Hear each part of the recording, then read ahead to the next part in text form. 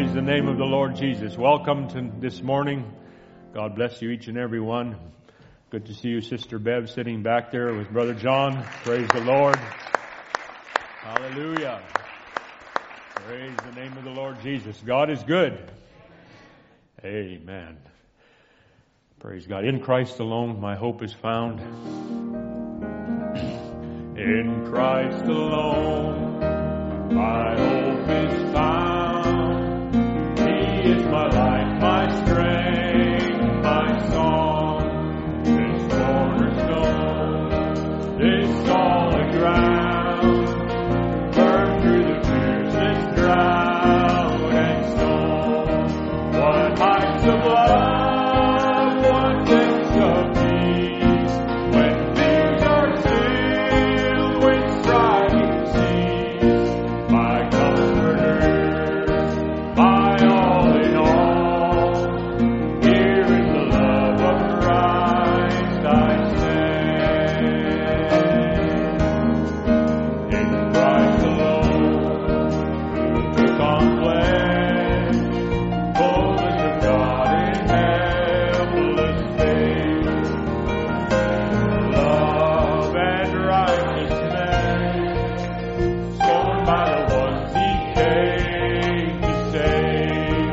Till on that cross as Jesus died, the wrath of God was satisfied. For every sin on Him was laid. Here in the name of Christ I live. There in the ground His body lay, light of the world by darkness slain. A glorious day from the grave He rose again. And as He stands in victory, His perfect love is upon me. For I am His and He is mine. God's precious blood of Christ.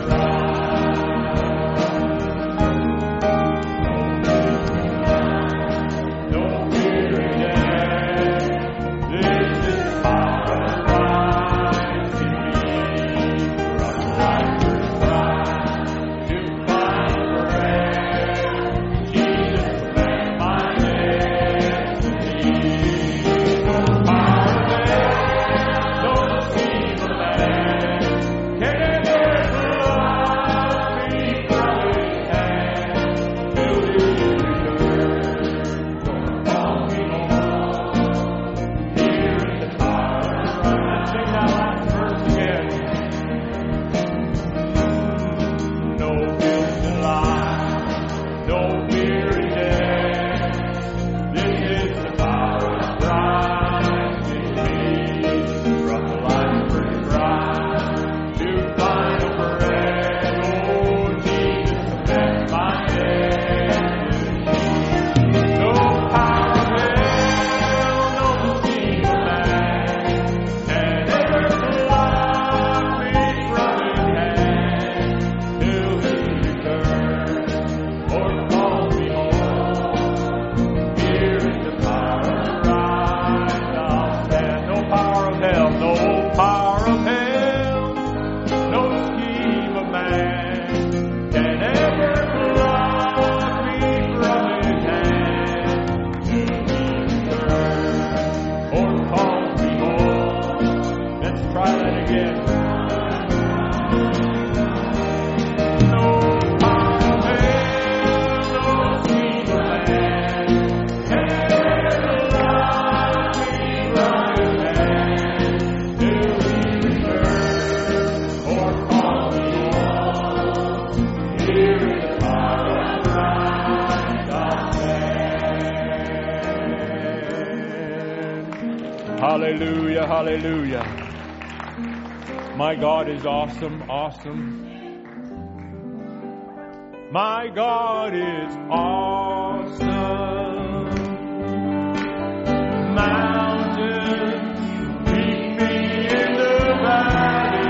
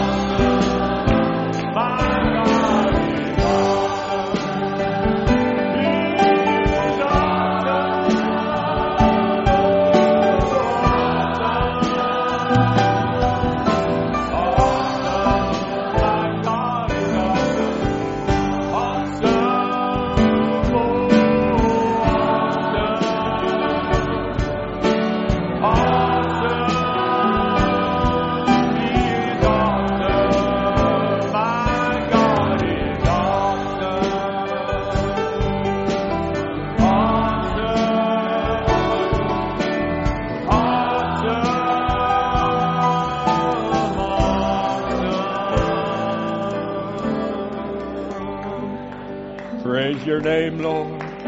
Hallelujah, Jesus. We worship you, Lord. We worship your holy name, Lord Jesus. Hallelujah. Lord, I lift your name, your holy name. Lord, I lift your name, your holy name.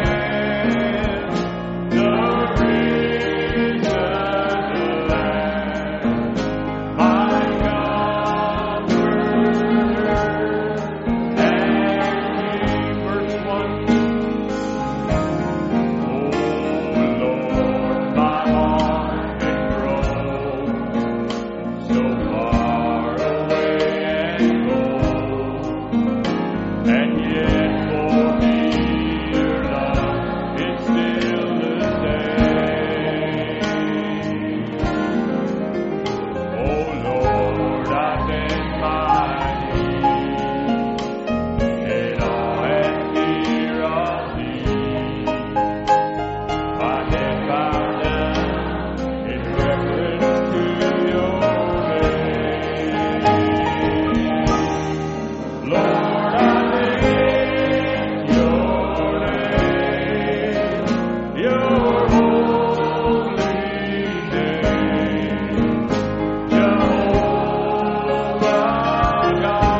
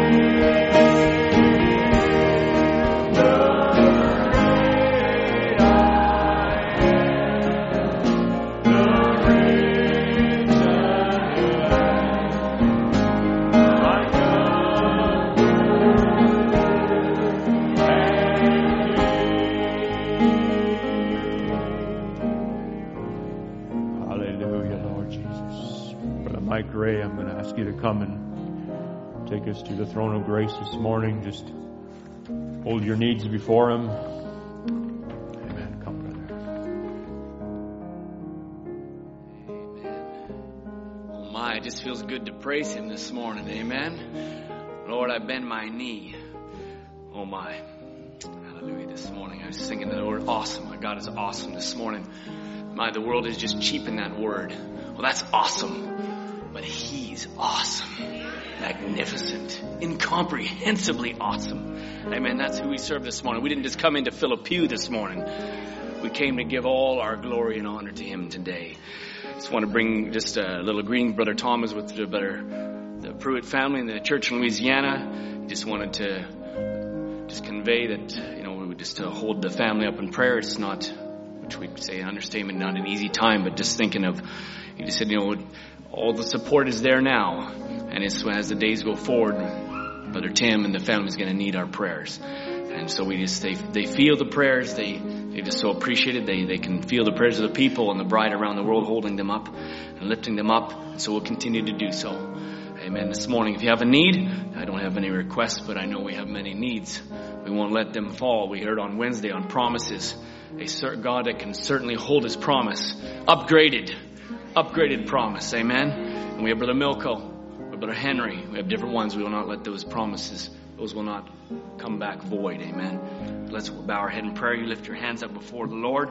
Hold a need in your heart. Heavenly Father, Lord, what a joy it is this morning that we can come to a place of worship, Lord. Lord, we can gather our licks of fire together today, and we can join our voices in praise and adoration. As we're just speaking, Lord, we serve an awesome God. Lord, we serve a God that fills all time and space. Lord, our human mind cannot even comprehend how great thou art. We can sing a song, and Lord, if all the stocks on earth, Lord, were pens, Lord, and Lord, all the ink and all the ocean was ink, and the skies were parchment, Lord. Oh, it could not. Scribes could not write. The depths and the extent that the love of God is, Lord, that's the God we serve tonight.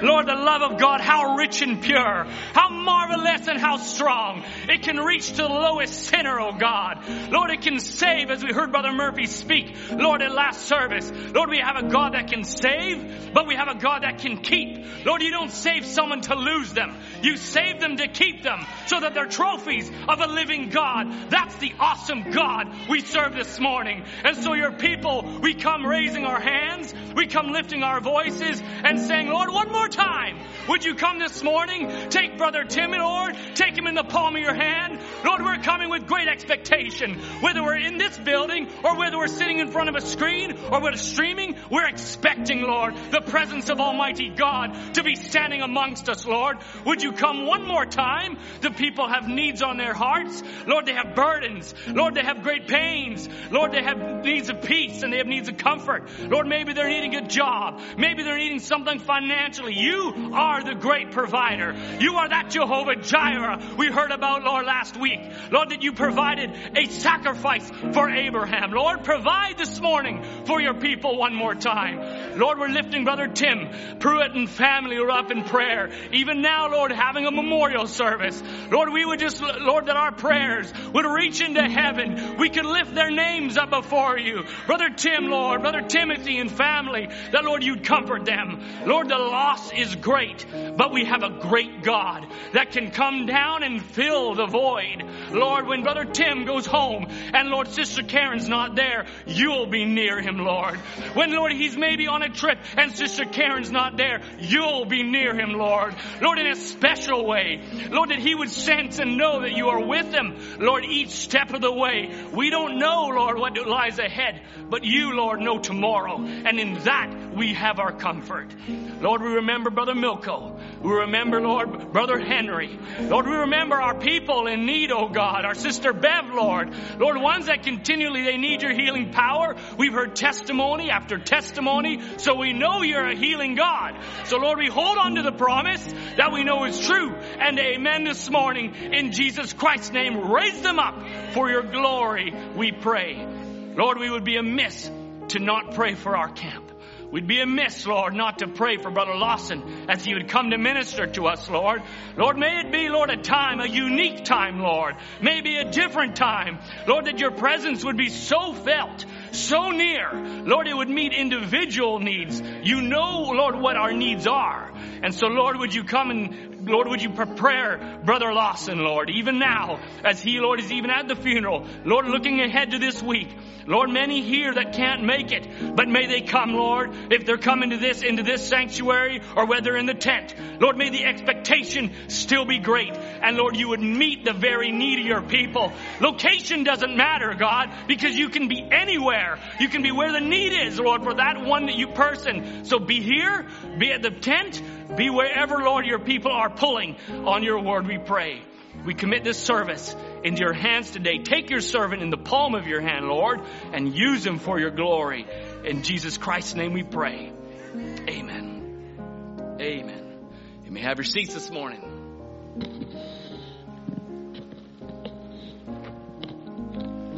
We don't just open in prayer just out of tradition. We open in prayer because we want God to move, and we invite him to speak to us this morning. Amen. Amen. I just wanted just a couple little announcements before we start the service, and turn it to a couple specials and then Brother Tim. But just to go over the camp service schedule for you, and we had mentioned also about having a little gathering through the weekend, so we're just going to give you some of those details as well. So no Wednesday service this week. The camp will be starting through this week, so just don't, if you come to service on Wednesday, you will be alone or with someone else that might come. But and you can have your own little service, but there will be nobody here.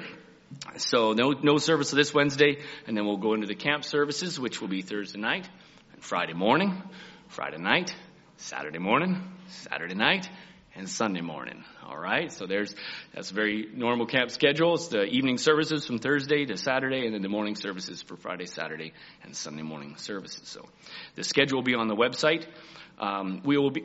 If we start a tad earlier, we usually start at 7, but if you start at 7, you log on at 7:10 or something like that, and you're a little late, and you're like, whoa, we're already deep in the service. Well, it's because maybe we just started a tad early. So, just maybe 6:45 or something like that. So don't be alarmed. But that's the normal time. We'll be shooting for 7 o'clock evening services, and then 10 o'clock for Friday and Saturday is the morning service time, and 10:30 for Sunday morning, normal Sunday morning service time, all right? And the following Wednesday after camp, so not this Wednesday, but next, we usually don't have a service there, so that'll be so as of right now, there's no Wednesday service.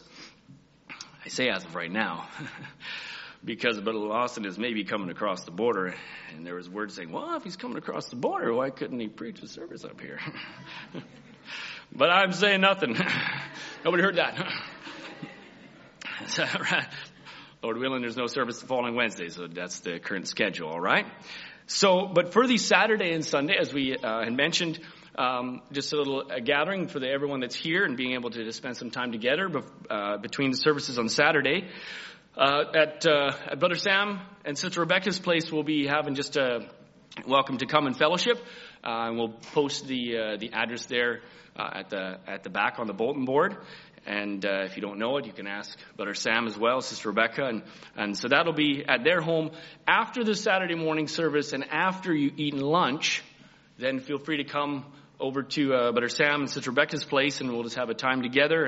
And the young people can be together. We'll have just some activities, maybe some volleyball, etc.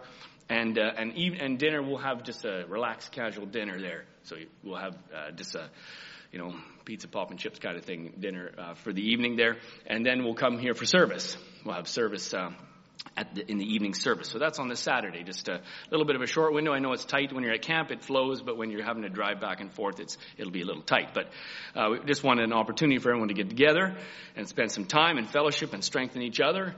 And so that'll be Saturday. So again, after the morning service, have a little bite to eat, and then we'll have dinner or late lunch provided probably around 4:30, and then we'll go to service in the evening time here at the church. On Sunday, we're just gonna have another opportunity, same place, different time, but that is picnic. So that's bring your own lunch after the service. You can get ready and whichever, and then if you have a little picnic, you bring and prepare your lunch. Again, we'll be gathering there as well at Brother Sam's, and that's gonna then open-ended because there's no evening service, and so then you can just gather and have a enjoyable time together, and that's important. It's important to get together and strengthen the body. You can fellowship and you can testify. This is what the Lord's doing for me. And maybe there's a struggle that I'm going through, and that person you're talking to can minister to that. That's vital for a strong body. Somebody's like, well, I don't know. No, you go. You uphold the body together. You strengthen the family. That's what we are. We're a family. So that's what these opportunities are, is we can get together and we can fellowship on what the Lord's doing for each of us. Amen. So that's Saturday and Sunday. If you have any questions about that, just grab me after service if I've missed anything, and we'll be sure to put the details again of the place and the address on the board there. I think that is everything. God bless you. Let's pull on the word this morning. Amen. God bless you. Thank you, Brother Mike.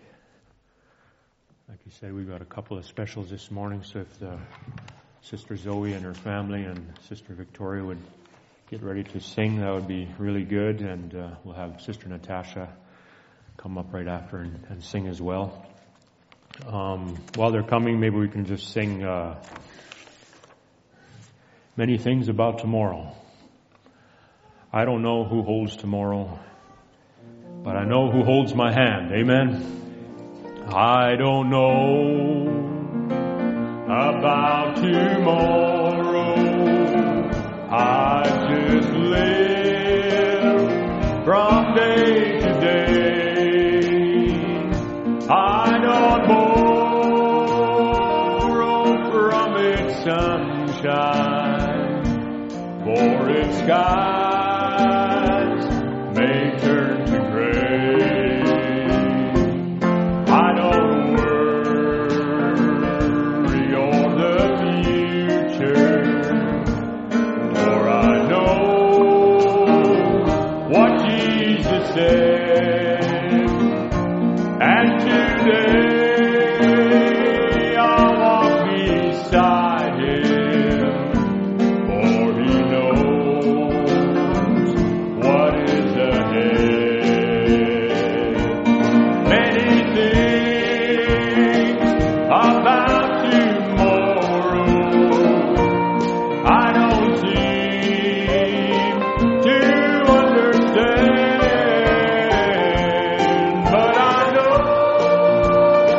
who holds tomorrow, and I know who holds my hand. Amen. Bless.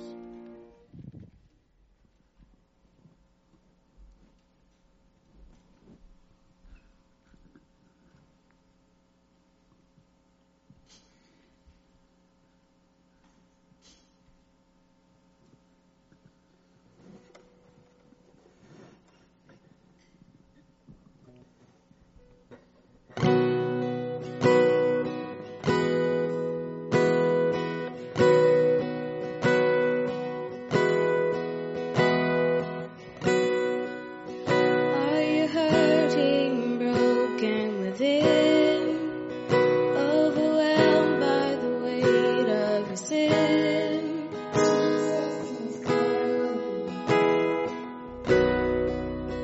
Have you come to the end of yourself? Do you thirst for a drink from the well? Jesus is coming.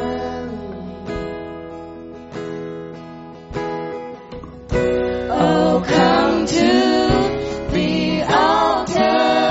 The Father's arms are open wide. Forgiveness was bought with the precious blood of Jesus Christ.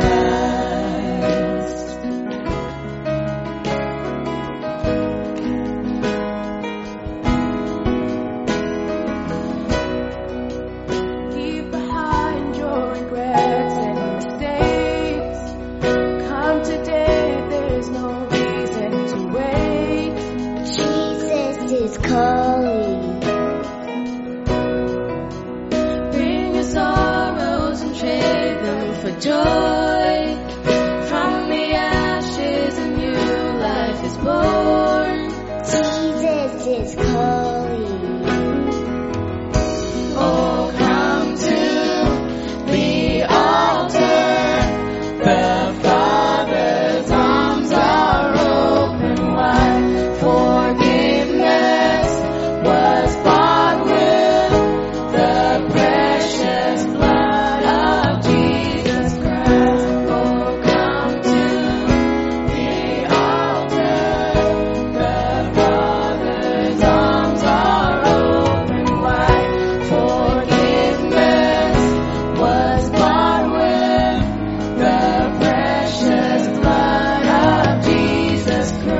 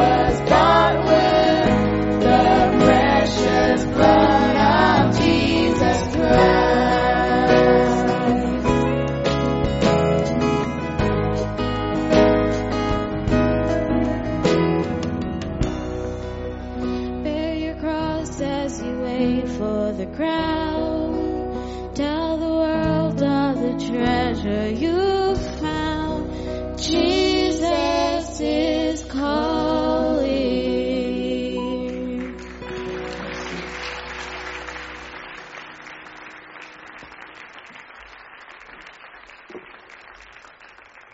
Praise the Lord. Wonderful.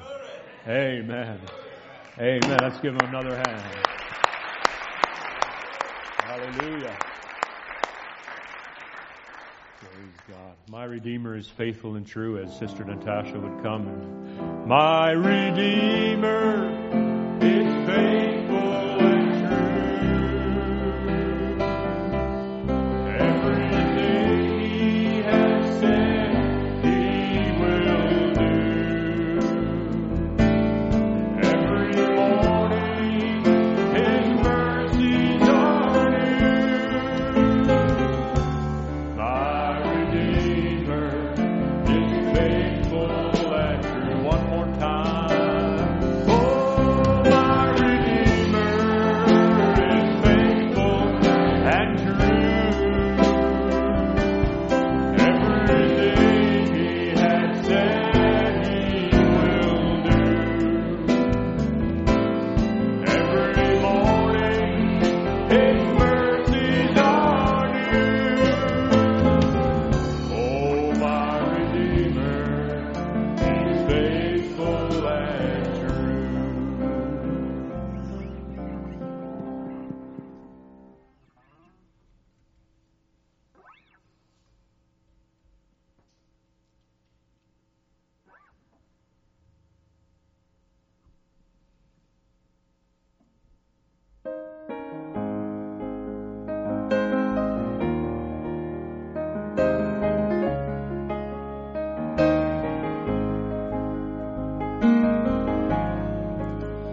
Come thou fount of every blessing, tune my heart to sing thy grace. Streams of mercy never ceasing, call for songs of loudest praise. Teach me some melodious sonnet, sung by singing tongues above. Praise the mountain fixed upon it, mount of thy redeeming love. Here I raise my Ebenezer, in the light I have my found, and I hope by thy good pleasure safely to arrive at home. Jesus sought me when a stranger, wandering from the throne of God. He to rescue me from danger, interposed his precious blood. Oh, to praise how great a debtor daily unconstrained to be. Let thy goodness like a fetter bind my wandering heart to thee. Oh, to wander, Lord, I feel it. Oh, to live the God I love. He's my heart, Lord, take and feel it. Seal it for thy courts above. Oh, to wander, Lord, I feel it.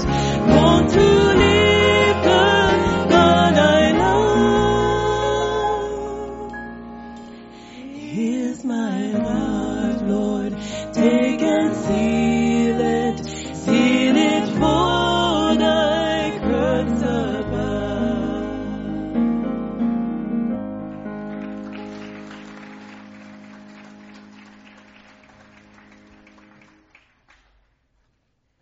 Thank you so much. God bless you.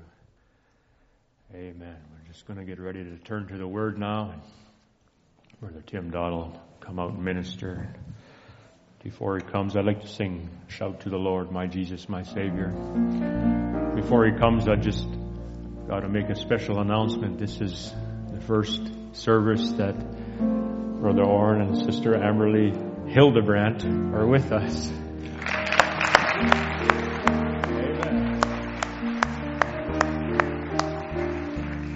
Praise God. We're happy to have you with us this morning. Amen. Brother Tim, why don't you come? My Jesus, my Savior, Lord, there is none like you. On my name, I want to praise the wonders of your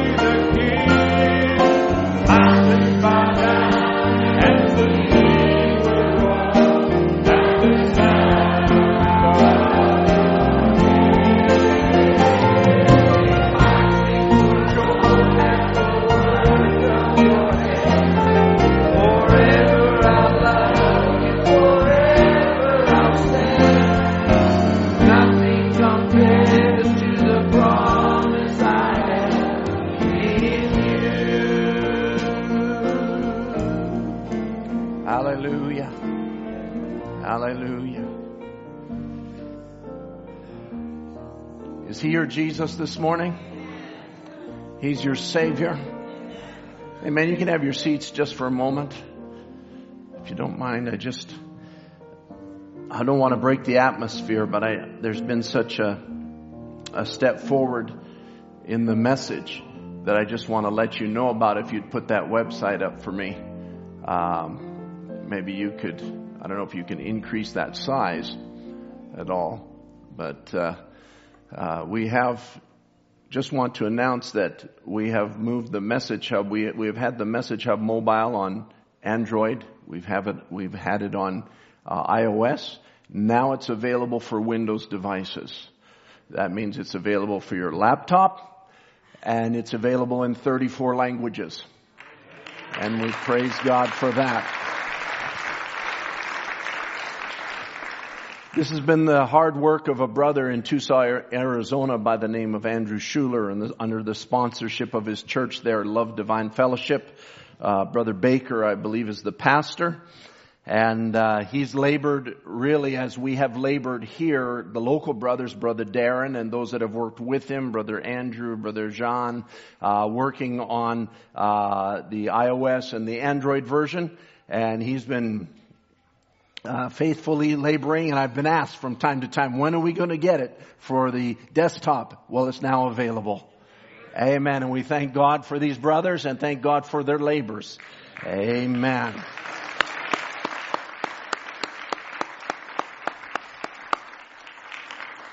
Now, if you're looking for an English language app, you already have many of them to choose from. But now, whether someone could speak, we just released Afrikaans. Brother Kobus will be streaming, I think, this morning, and we just released Afrikaans on the mobile apps. Afrikaans is available now for this Windows app, and whether it's Afrikaans, Latvian, we just released it. It covers everything from Afrikaans to Polish to Spanish to Vietnamese and Chinese and all of these languages. And so this will be a huge, huge blessing to the bride of Jesus Christ around the world. And we thank God for all of the labors that have gone into that. Amen. So I just wanted to make you aware of that. The announcement, if you want to download it, you can look on our website, BibleWay.org, which if you're streaming, that's where you are now. And you can click the link and download it from their website and get it for yourself on your computer. Amen. Let's stand together. I don't want to disrupt the atmosphere, the wonderful atmosphere that's here this morning. But let's go back to that song, if you would. My Jesus, my Savior. Let's sing it one more time. But let's get shut in with God. We're going to go to prayer in a few minutes. Just for the word. Why do we pray before we read the word? It's not just a tradition. I was thinking of the Catholic Church. I was thinking of the Catholic Church this morning, Brother Michael. They have their Mass, and they have their wafer and their wine.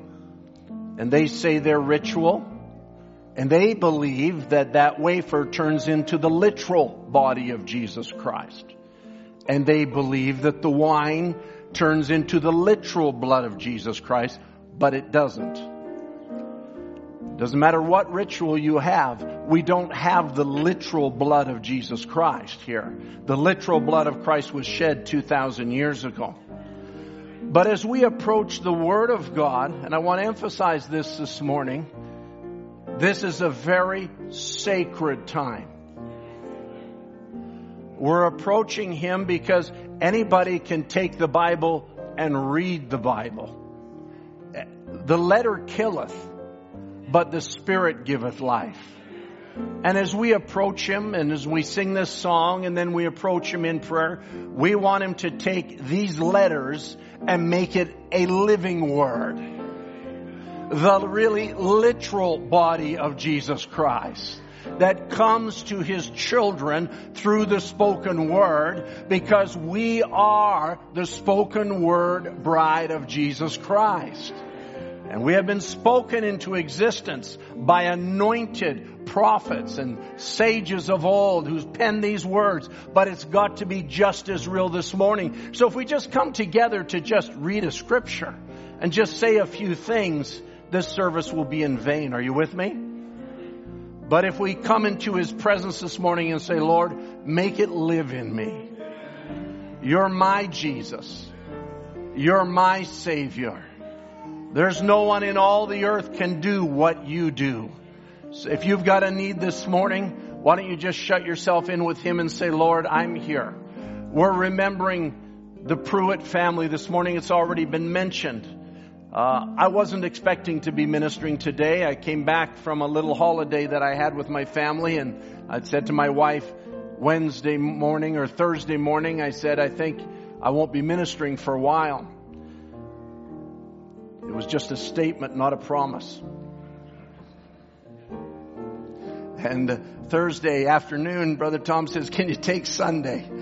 And I said, yeah, I could. And I said, the Lord put something on my heart 2:00 one morning while I was by the lake.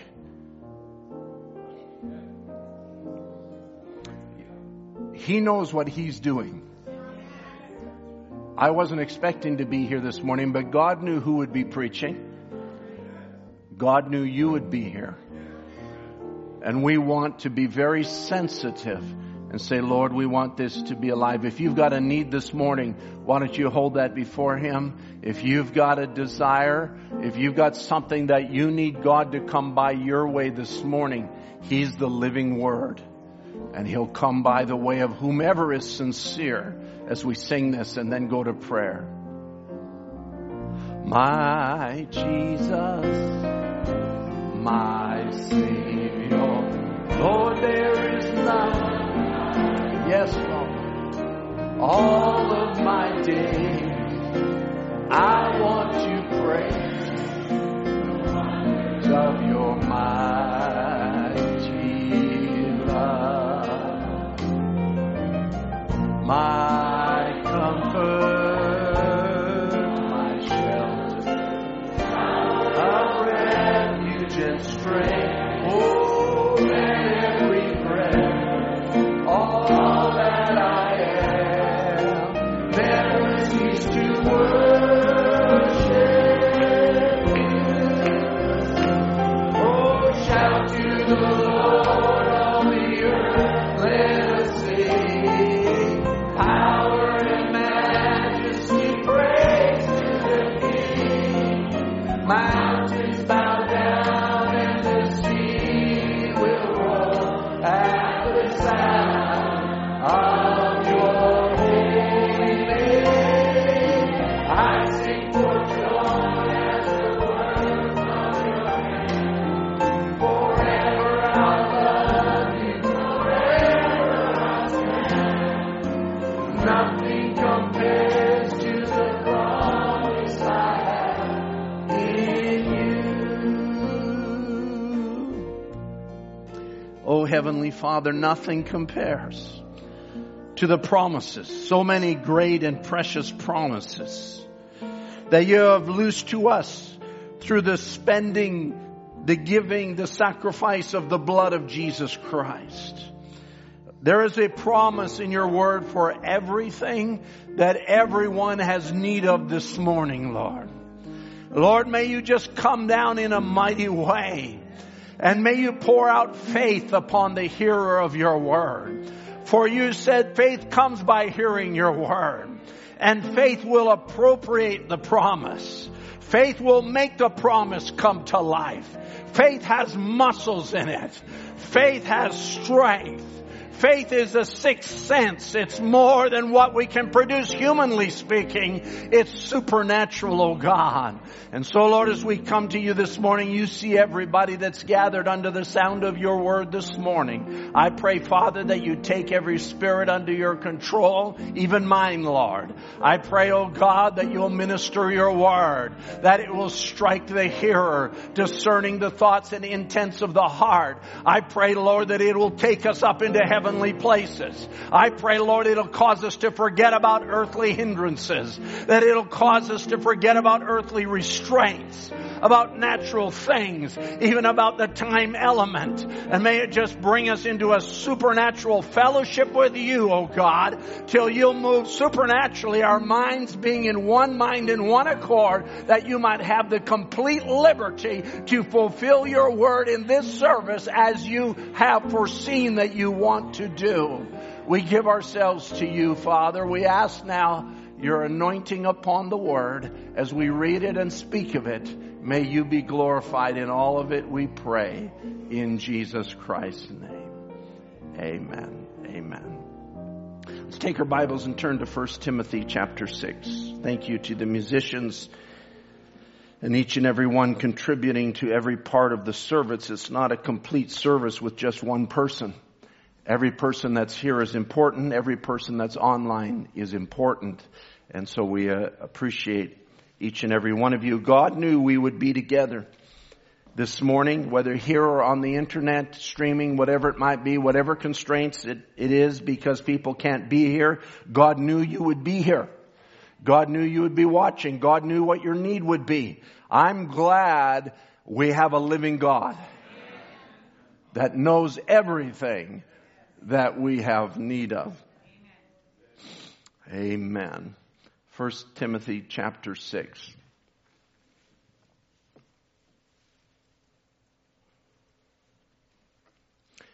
We'll begin at verse 1. Let as many servants as are under the yoke count their own masters worthy of all honor, that the name of God and his doctrine be not blasphemed. And they that have believing masters, let them not despise them, because they are brethren, but rather do them service, because they are faithful and beloved, partakers of the benefit. These things teach and exhort. And I didn't read that because we're going into masters and servants, but I read it for the next part to get the context. It says, if any man teach otherwise, and consent not to wholesome words, even the words of our Lord Jesus Christ, and to the doctrine which is according to godliness, he is proud, knowing nothing. That describes most of the world. But doting about with questions and strifes of words, whereof cometh envy, strife, railings, evil surmising, perverse disputings of men of corrupt minds, and destitute of the truth, supposing that gain is godliness. From such withdraw thyself. But godliness with contentment is great gain. For we brought nothing into this world, and it is certain that we can carry nothing out. And having food and raiment, let us therewith be content. But they that will be rich fall into temptation and a snare, and into many foolish and hurtful lusts, which drown men in destruction and perdition. For the love of money is the root of all evil, which, while some coveted after, they have erred from the faith and pierced themselves through with many sorrows. But thou, O man of God, flee these things, and follow after righteousness, godliness, faith, love, patience, meekness. Fight the good fight of faith. Lay hold on eternal life, whereunto thou art also called. Now notice when he says this, lay hold on eternal life, he's speaking to those with eternal life.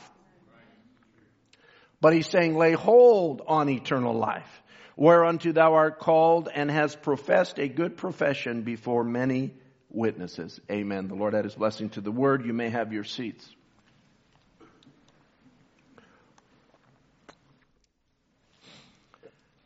I'd just like to take a simple title this morning, Content with Eternal Life. Amen.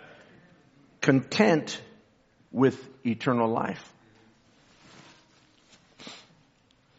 There are times in the Bible when eternal life stepped out into this mortal realm. We could look back throughout history. We could look back at Abraham in Genesis chapter 18 on the plains of Mamre, as the Bible says, Abraham was sitting in the tent door, looking out over the plains. The day didn't start unlike any other day. It was perhaps hot, muggy, and not a lot of motivation to get up and do something. Someone Abraham's age, 99 years old, and he's perhaps pondering the things of life as he wakes up after a night's sleep, and as he's sitting there in the heat of the day. And in the distance he spots three specks. And they're three persons that are walking out to where his encampment is, his home is, out in the desert there, out in the back area of the country, as we would say. And as he sees them begin to draw closer, something draws him strangely to these three people that begin to move closer and closer. And the Bible says that Abraham goes to meet them. And as he draws near, he becomes recognition. These are not your average people. These are three supernatural beings. This is a supernatural experience that Abraham's about to have, or is in the midst of having. I hope that we can recognize this morning the potentials of this service. That we can see that beyond just, well, so-and-so is here and this one is here and that one is here. I'll tell you what, there's supernatural beings here. May God focus our attention down and away from each other and focus our thoughts upon Him as He comes down into the midst of His people and has come down into the midst of His people to minister to us. Because now He's come to minister to Abraham. He's come to give a specific experience. And I'll come back to this at the end of the service. But as these three men draw near, I want to say it this way. Eternity is drawing near to Abraham. Eternity is drawing near. He's 100 years old. He's lived a space of time, but eternity is drawing near now. We could go to Moses on the mountain as Israel came through the wilderness, and they had experienced the coming through the Red Sea, the supernatural act of the parting of the waters, the destruction of the Egyptian army.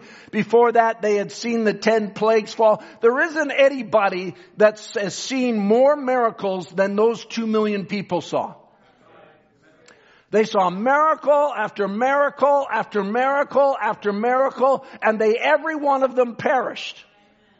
Why? Because they didn't recognize that it was another dimension. It was eternity that was drawing near to them.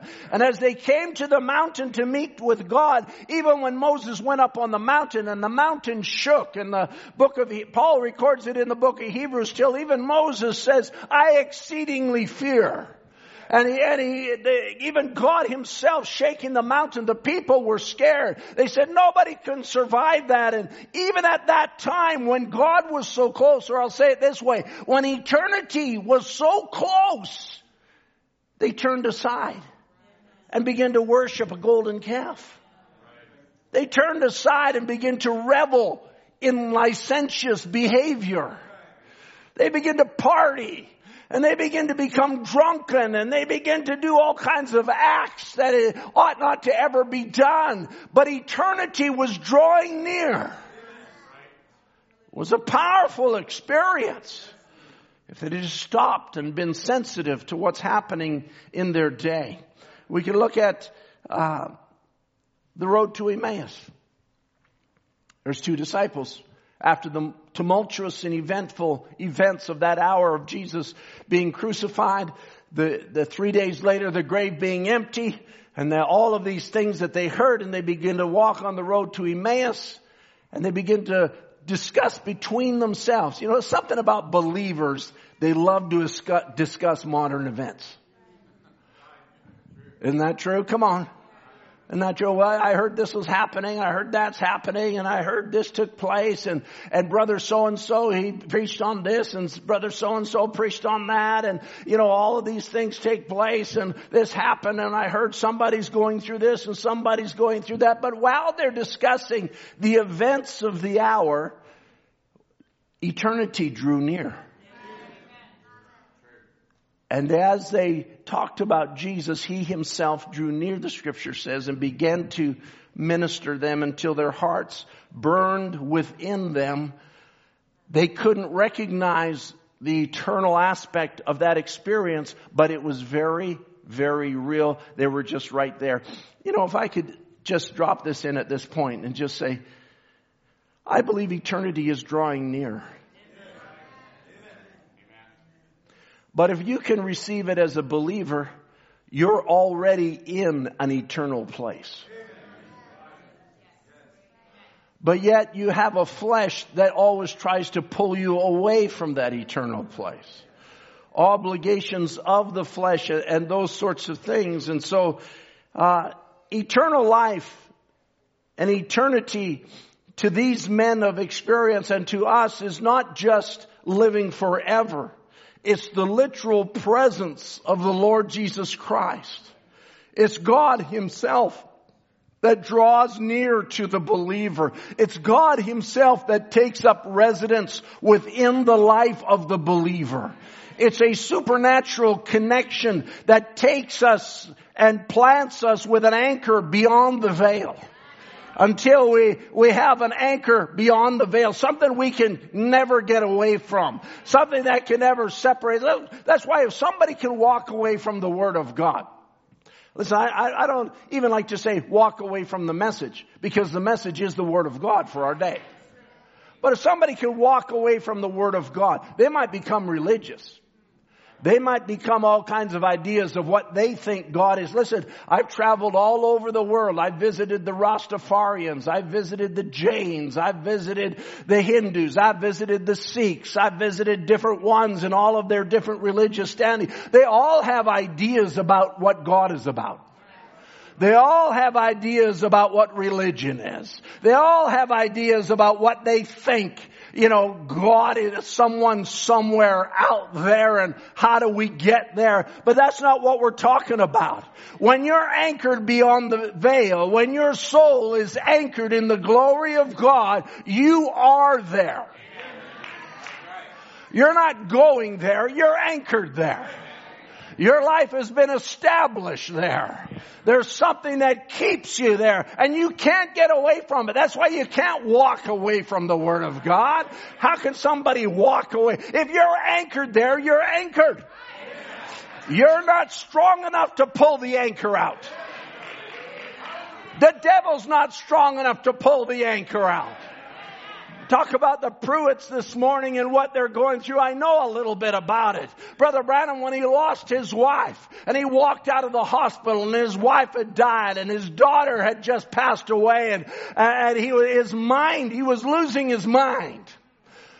Talk about depression. Talk about there's things that strike believers that can cause you actually to go squirrely in your mind. And for a season, God will allow that till even the devil came to him and said to him, he doesn't love you. Now, Brother Branham says he couldn't tell me he wasn't real because I knew he was real. That's for the world that the devil tells them there's no God. But you can't tell a son of God he's not real because we know he's real. We have experienced him. How many have experienced him? We have seen his supernatural hand upon our lives. And in all of those things, we know he's real. But here's Brother Branham who knew how real God was, saw visions, saw supernatural, saw the dead raised, saw all these things. But yet God wouldn't answer his prayer for his wife, wouldn't answer his prayer for his daughter. And then he's going down the road and he says, then the devil came to me. He says, he doesn't love you. All the sick that you prayed for, you sacrificed your life for him. You laid everything down to serve him. All of those things. He says, and he won't even answer your prayer. And Brother Branham says, everything he said was the truth. He says, and I was about to say, this is the mental faculty now. This is where the mind can play tricks on you. I was about to say, if that's the way he's going to be, I'm not going to serve him. He says, but there was something on the inside of the inside. Hallelujah. It's an anchor. It's not an emotion. It's an anchor. It's not a feeling. It's an anchor. It's an absolute. It's an eternal place. And you cannot break eternity.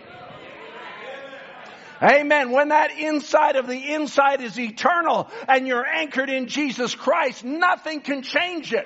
The Bible says you're sealed to the day of your redemption. Nothing can take it away from you. You'll always be there. Doesn't matter what happens to your flesh. Doesn't matter what happens to your spirit. You are anchored in Jesus Christ. Hallelujah.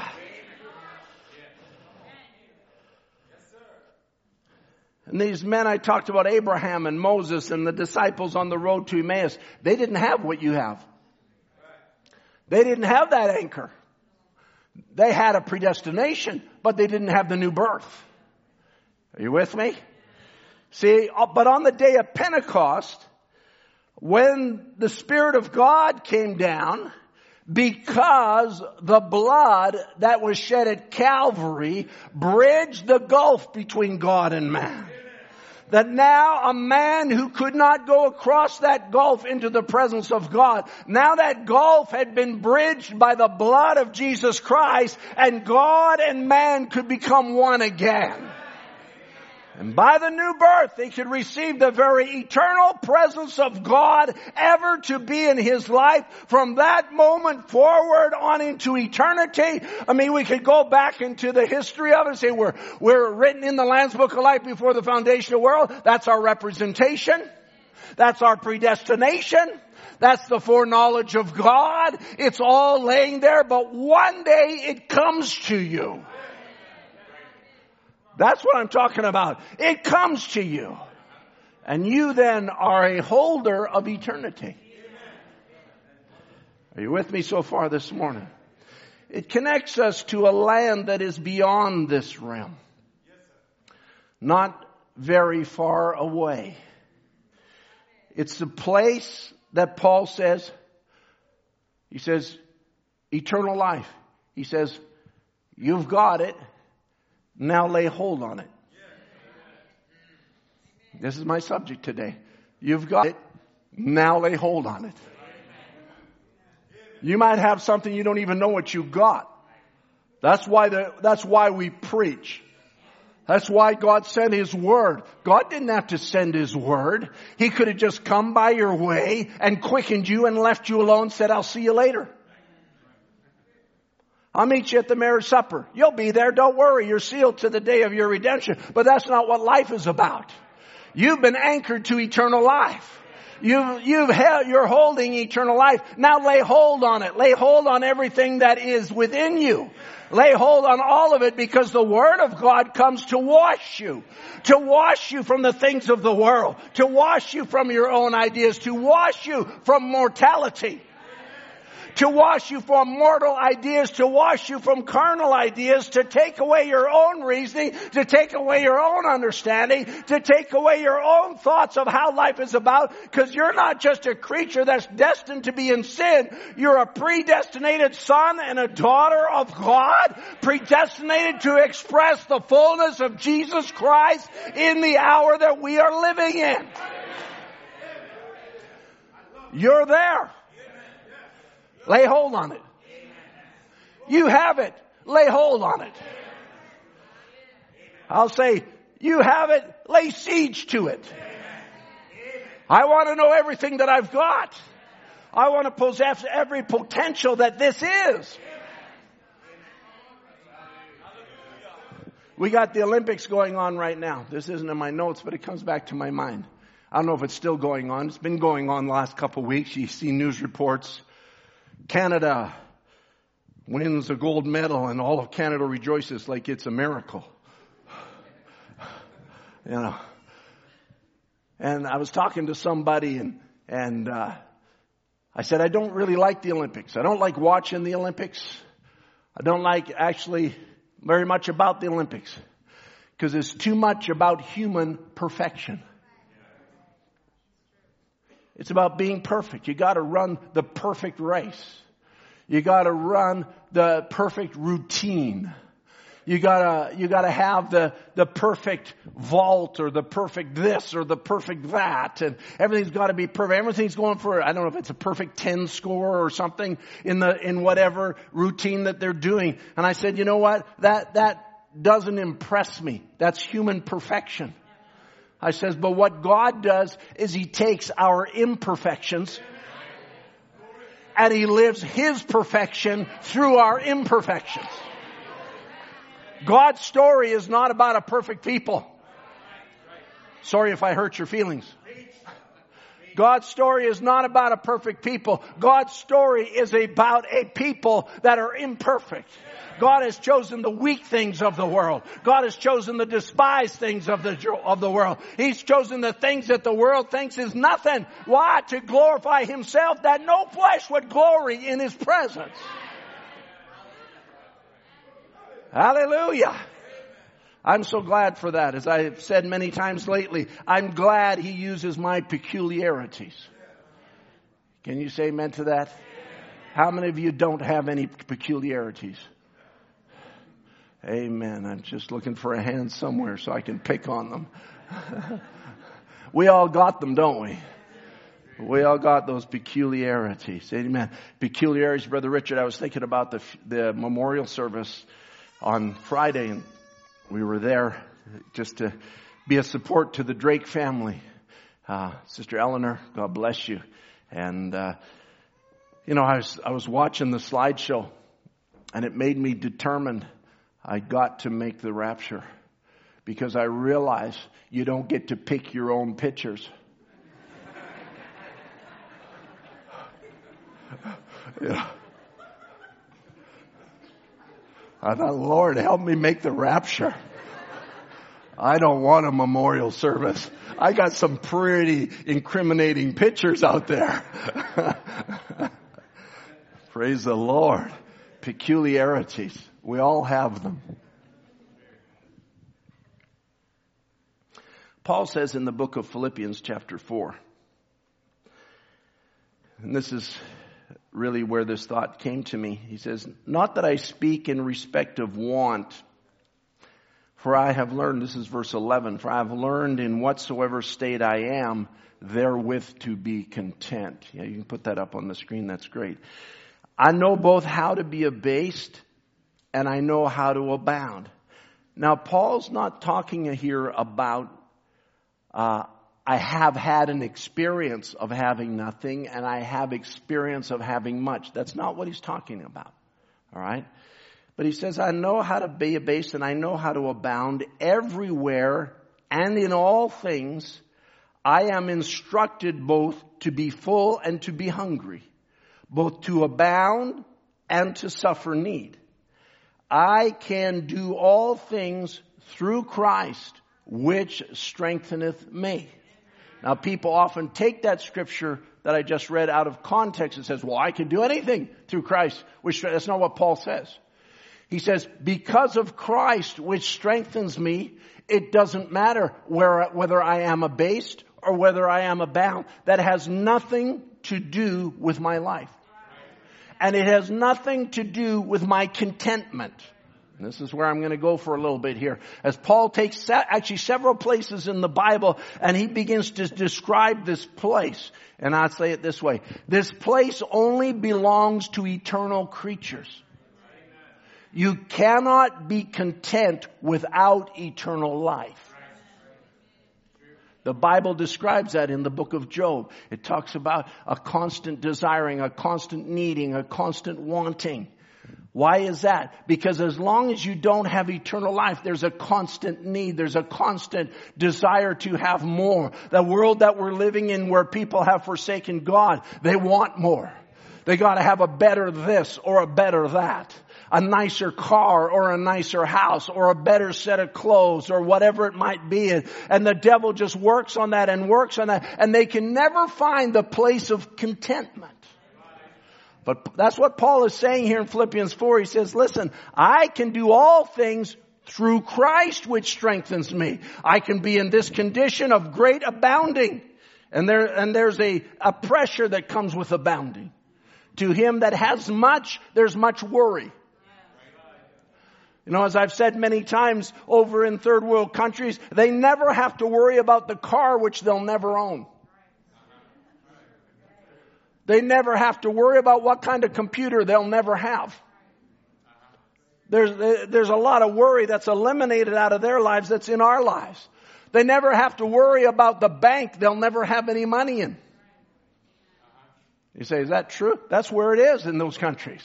They live day to day. That's why the COVID shutdown is very hard on them, because most of them work for the day, get $1 or whatever it is, take that money, go and buy some food and feed their family. That's the way most of the believers live, even in those countries. So Paul says, I can do all things through Christ. So we read in 1 Timothy 6, he says, this world, men of corrupt minds, they suppose that gain is godliness. He says, but withdraw yourself from that.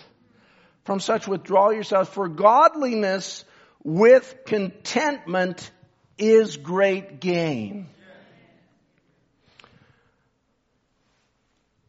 This pertains to our earthly experience. We have life, natural life. Everybody here has natural life. I imagine you'll all probably eat a meal today. Brother Boris? Is that it? Who am I seeing here? From Manitoba? Patrick. Patrick. Oh, from the north. Ah, so you look like Brother Boris from Manitoba. I know this man. God bless you, Brother Patrick. Good to see you. Nice to see your girls. Amen. And I thought, I've seen this man before, and I'm just trying to keep looking over, trying to place him. Amen. Excuse me for the interruption. But you know, we have life on this earth. We have family. We have jobs. That's natural life. We have careers. We have education. We have hobbies. We have recreations. These are all natural life. Don't worry, I'm not saying these things are bad. All right? These are all things that we all experience in one level or another. And many things we enjoy in life, but in whatever we have, we are content, not because of those things, but because we have eternal life. The contentment in our family comes from eternal life. The contentment in our job, a job is just a job, but a contentment in our job comes from knowing that we're serving Him. The contentment in our career is not the advancement and the elevation in this world, but it's in knowing that I'm in the center of God's will for my life. The contentment that we can get out of education is because we have eternal life. The contentment that there is in hobbies, even in recreations, whether you like to take a vacation and go to this place. Some people like the water, some people like the mountains, some people like the prairies. Everybody likes their own form of recreation, and that's all fine. But there's no satisfaction there if there's no eternal life. I'll just say it point blank blunt. You can go to every sport. You can have tickets to every game. You can go to every team. You can have your favorite team. There's no satisfaction in those things. The only satisfaction is Jesus Christ. He alone is our satisfying portion. And that's what Paul is saying. He says it doesn't matter whether I abound, doesn't matter whether I'm abased. If I got much, that's great. If I got nothing, that doesn't matter either, because my contentment is not in those things. I can do all things. I can be in any condition because of Christ who strengthens me. Amen.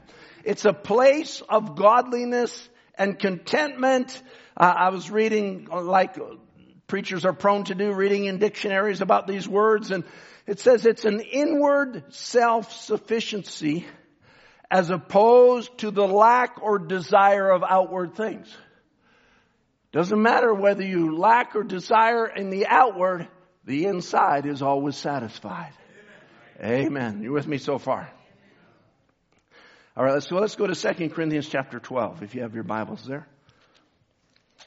We just continue in this channel a little bit. 2 Corinthians chapter 12.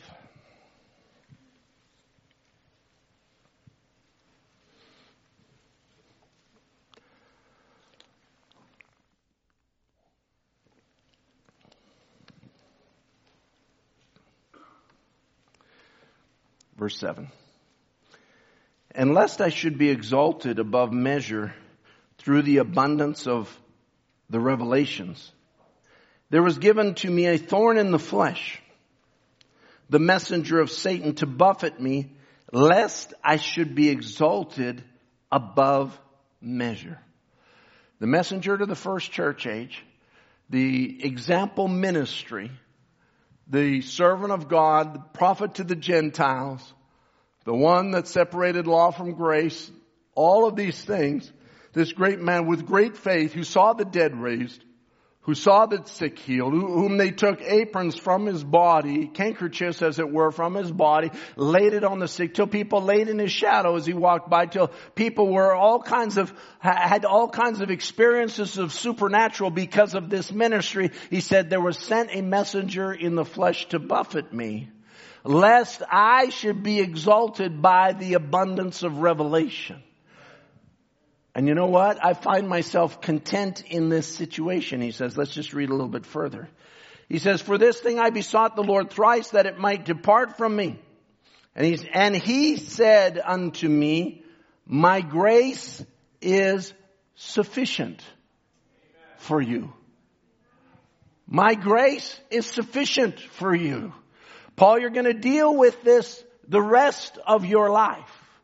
It's a scar in your flesh that you might not like. And you might want to, as we all do, we want a perfect flesh.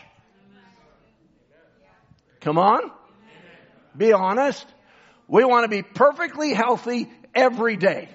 We want to be strong. We want to have, if it's guys, we want to have muscles. Sisters, you want to have good looks. All of those kind of things. You want to have a perfect hair day every day. Right? We all have those things that we desire. And God is saying to Paul, I'm going to make you imperfect for the rest of your life. But you know what? You're going to be satisfied. Hallelujah. Lord, let me wallow in my imperfections, but let me be satisfied. Are you with me? Lord, it doesn't matter all the things that are trouble me as long as I'm satisfied in Jesus Christ. Is He your satisfying portion this morning?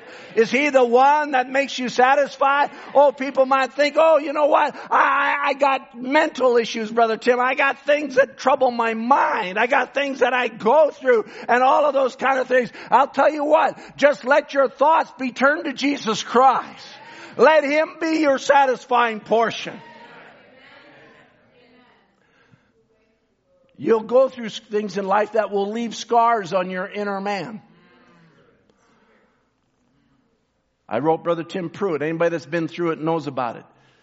I wrote Brother Tim Pruitt and I said, when I heard the news, it hit a scar in my life. You know what that feels like. You always know what it feels like. You'll never get away from it. But that doesn't make me dissatisfied. My satisfaction is in Him. So Paul goes on, he says, He said to me, my grace is sufficient for thee, for my strength is made perfect in weakness. Then Paul says, most gladly therefore will I rather glory in my infirmities, that the power of Christ may rest upon me. Therefore I take pleasure in infirmities. I got one amen on that one. Just one. Therefore I take pleasure in infirmities. Amen. In reproaches. Reproaches. Who are you? What makes you think you know anything? Oh, you're just one of those Christians. You're one of those people from Bible Way. Oh yeah, we know. I take pleasure in reproaches, Paul says. I take pleasure in necessities. All the sisters said. I need this and I need that. And, you know, sometimes we have lots of needs. And I'm not saying they're not legitimate. But Paul says, I'll take pleasure in that. Oh, this is not getting a very good response this morning. There used to be a camera. Oh, there's a camera back here, right here. Okay, I'll preach to that camera in a minute here. I take pleasure in necessities, in persecutions. When the pressure comes on, that we know the devil is designing to shut down the churches. I take pleasure in persecutions. I take pleasure in the devil's devices. Devil, you can't take this satisfaction out of my life, because He's my satisfying portion. Amen. Even in distresses, Paul says, I take pleasure. There are times when I don't know which way is up and which way is down. I don't know how things are going to work out. It looks like my entire life is falling apart. We're talking distresses here. And Paul says, I'll take pleasure in distresses. Isn't this wonderful? Everything's falling apart. Isn't this great? Oh, this is marvelous. Everybody's scattering and everybody's pillar to post. But I know one thing, God won't lose one. Oh my, it looks like my children are not wanting to serve God and oh, they got their ideas. I don't know how the devil got that in them, but I'll tell you what, it's a great thing. Because God's not going to lose one. I'm going to come back to this. Oh my, we're just trusting the Lord. Oh, Brother Tim, aren't you upset that one of your children isn't serving God? Upset? What's there to be upset about? Oh, that quieted everybody down, didn't it? Because I believe God is in control of all circumstances. I believe every one of those predestinated seed will come to their place. It has nothing to do with circumstances. It has nothing to do with distresses. It has nothing to do with reproaches or persecutions or necessities or any of those things. He is my satisfying portion. Hallelujah. One of these days I'm going to dance up here. Praise the Lord. Amen. For when I am weak, then I am strong. Amen. God, speaking to Paul, he says, my grace is sufficient. It's sufficient. In other words, it's everything you have need of. Everything you have need of is my grace. Don't go no further. My grace is enough for you. And that alone is sufficient to walk in this world. It's the same word that Jesus uses, having food and raiment, or Paul uses it rather, having food and raiment, therewith be content. Jesus uses a similar word when he says, take no thought for tomorrow, for sufficient unto the day is the evil thereof. All right. So Hebrews, he says, let your conversation, Hebrews 13 and verse 5 says, let your conversation be without covetousness. I gotta pause on that because we can just gloss over it. Let your conversation, let your words be without I want or I need. He shall supply all my needs. I can do all things through Christ which strengthens me.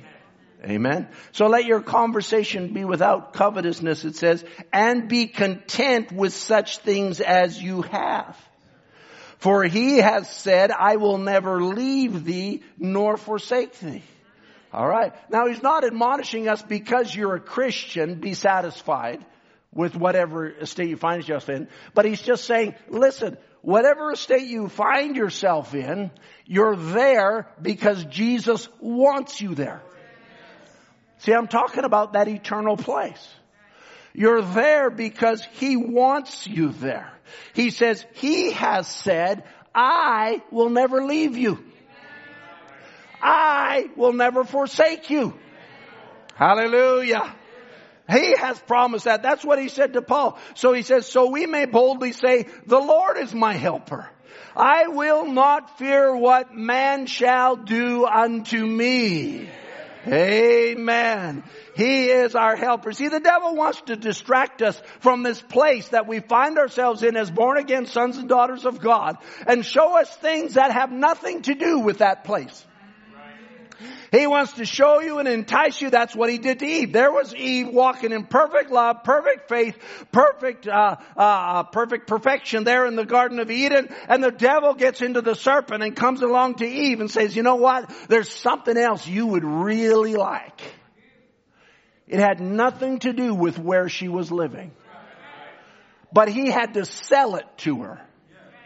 He had to advertise it to her. He had to make it seem like the latest, the greatest, the most up to date, the very thing that will make you satisfied or content. That's what he had to sell to Eve. And the devil hasn't changed his tactics. He still does the same thing today. Sons and daughters of God the same way. John says in 1 John chapter 2 and verse 15, he says, love not the world, neither the things that are in the world. If any man love the world, the love of the Father is not in him. For all that is in the world. For all that is in the world. Are you listening? All right, I got a few left here. Are you listening? For all that is in the world, the lust of the flesh, the lust of the eyes, and the pride of life, you can find it on the internet. Oh, I'm sorry, that's not there. The lust of the flesh, the lust of the eyes, the pride of life is not of the Father, but is of the world. And the world passes away. I love this next statement. And the lust thereof. Hallelujah. One day it'll all be burned. And it won't be long. One day it'll all be gone. Don't be, Jesus said, remember Lot's wife. When Sodom was burned, what did she do? My new clothes. my friends, my kitchen that I just had redone. All of these things. Oh my, that's all up in smoke. She turned to a pillar. She died right there. Became a pillar of salt. The angels told her, don't look back. I'm telling you this morning, don't look back. Everything of this world, it's going to burn. All the lust of this world, it's going to burn. Hallelujah. Don't get excited about the things of this world because it's going to burn. It is not our satisfying portion. Hallelujah.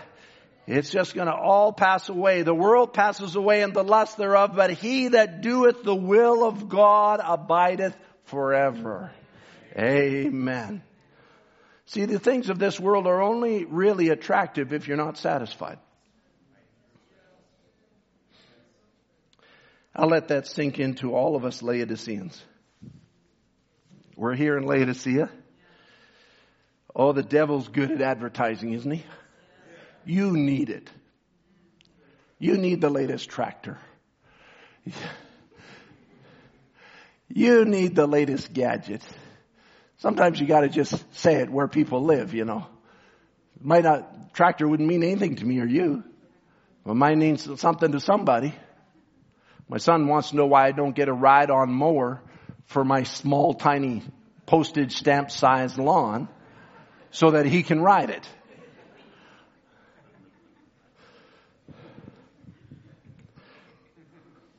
But we all have these things. But they can only be really attractive to us if we're not satisfied. I believe God provides our needs. I believe God gives His children nice things. Brother Branham said that. I believe God cares about you and God wants you to have nice things. But He doesn't want you to have them because you want them in this world. He wants to be and is our satisfying portion. So Brother Branham says, you know, we can even take it to a little lower level. And he says, you know, smoking cigarettes is not a sin. Drinking whiskey is not a sin. Committing adultery is not a sin. That's attributes of sin. He that believeth not is condemned already. Unbelief is sin.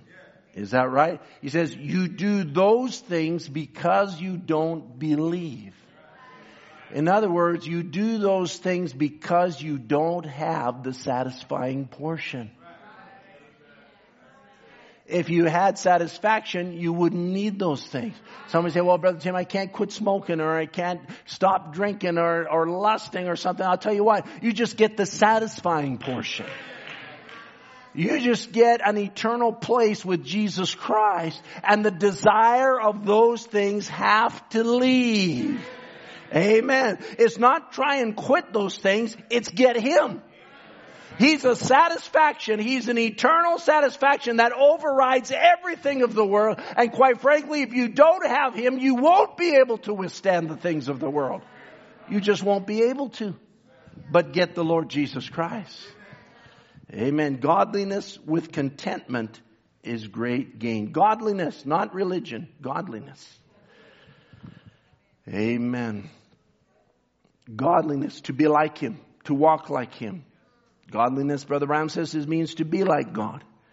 2 Peter 1 says, according as His divine power has given us all things that pertain unto life and godliness, through the knowledge of Him that's called us to glory and virtue. And then he says, take unto these, we're given exceeding great and precious promises, that by these you might be partakers of the divine nature, having escaped the corruption that is in the world through lust.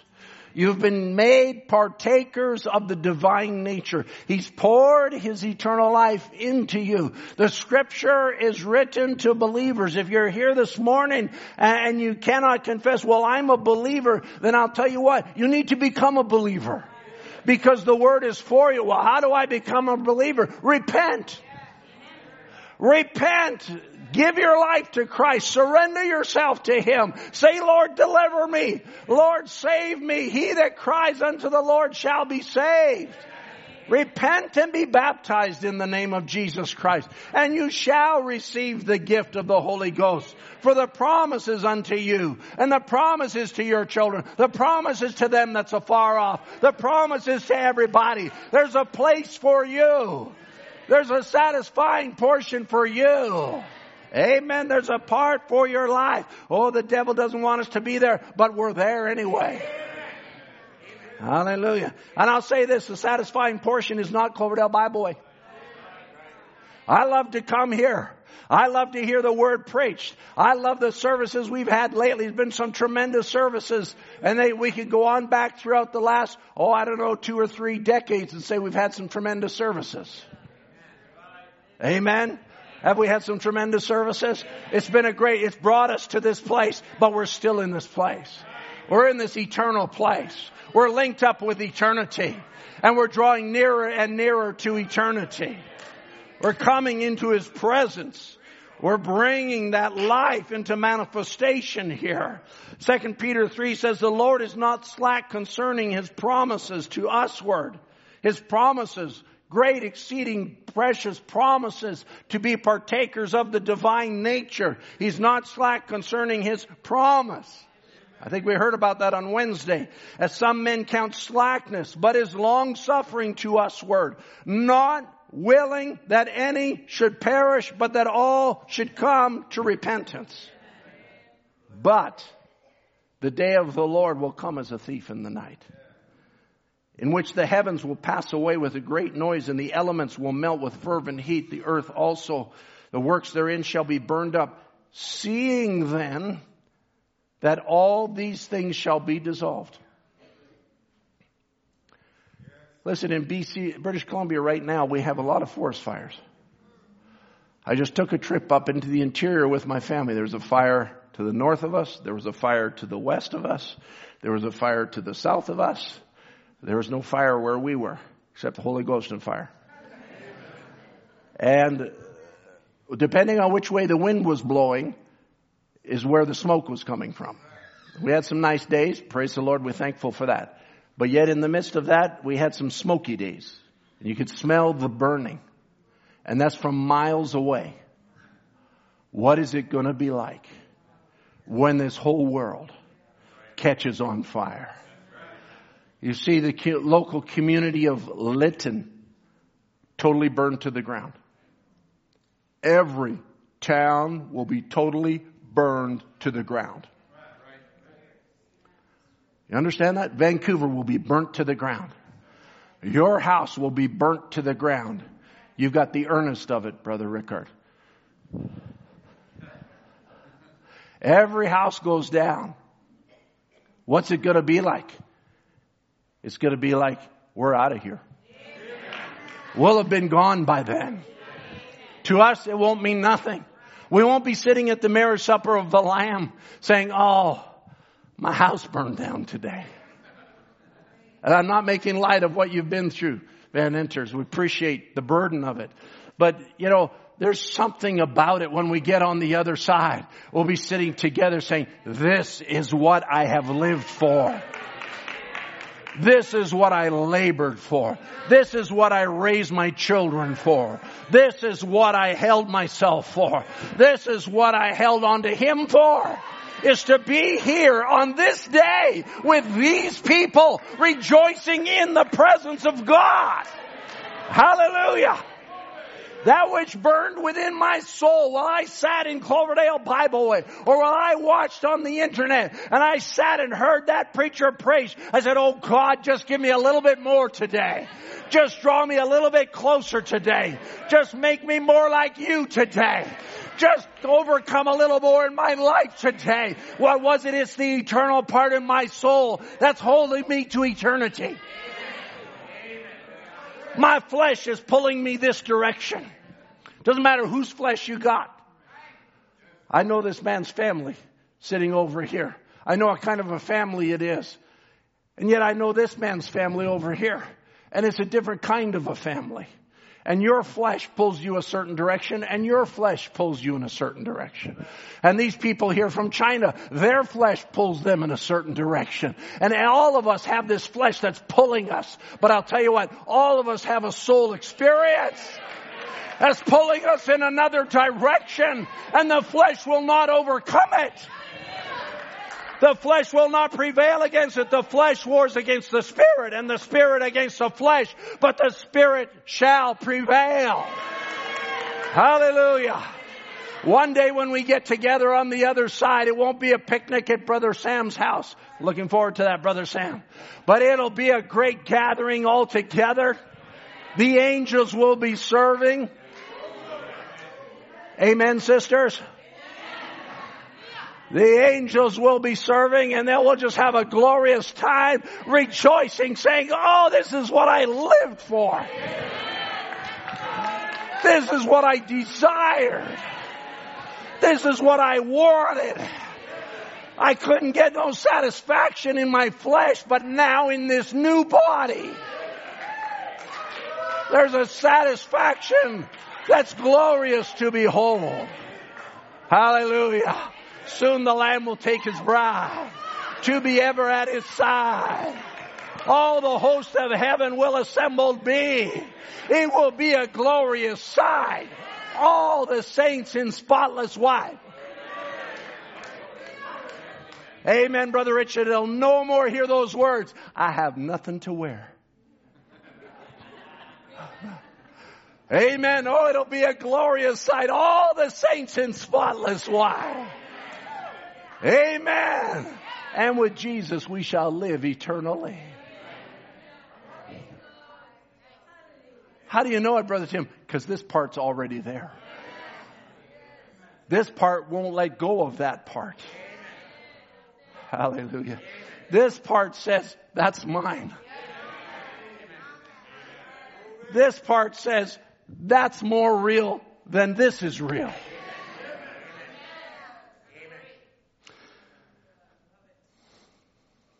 I don't know, I could mention Sister Sally Dodds. I could mention Brother John Drake, whose memorial service we just saw. I could mention Sister Karen Pruitt. They're right now, maybe coming to the conclusion, or maybe have concluded already, the memorial service there in Louisiana. Brother Tom, as I mentioned, went down to be with them there. I could mention Brother Ernie.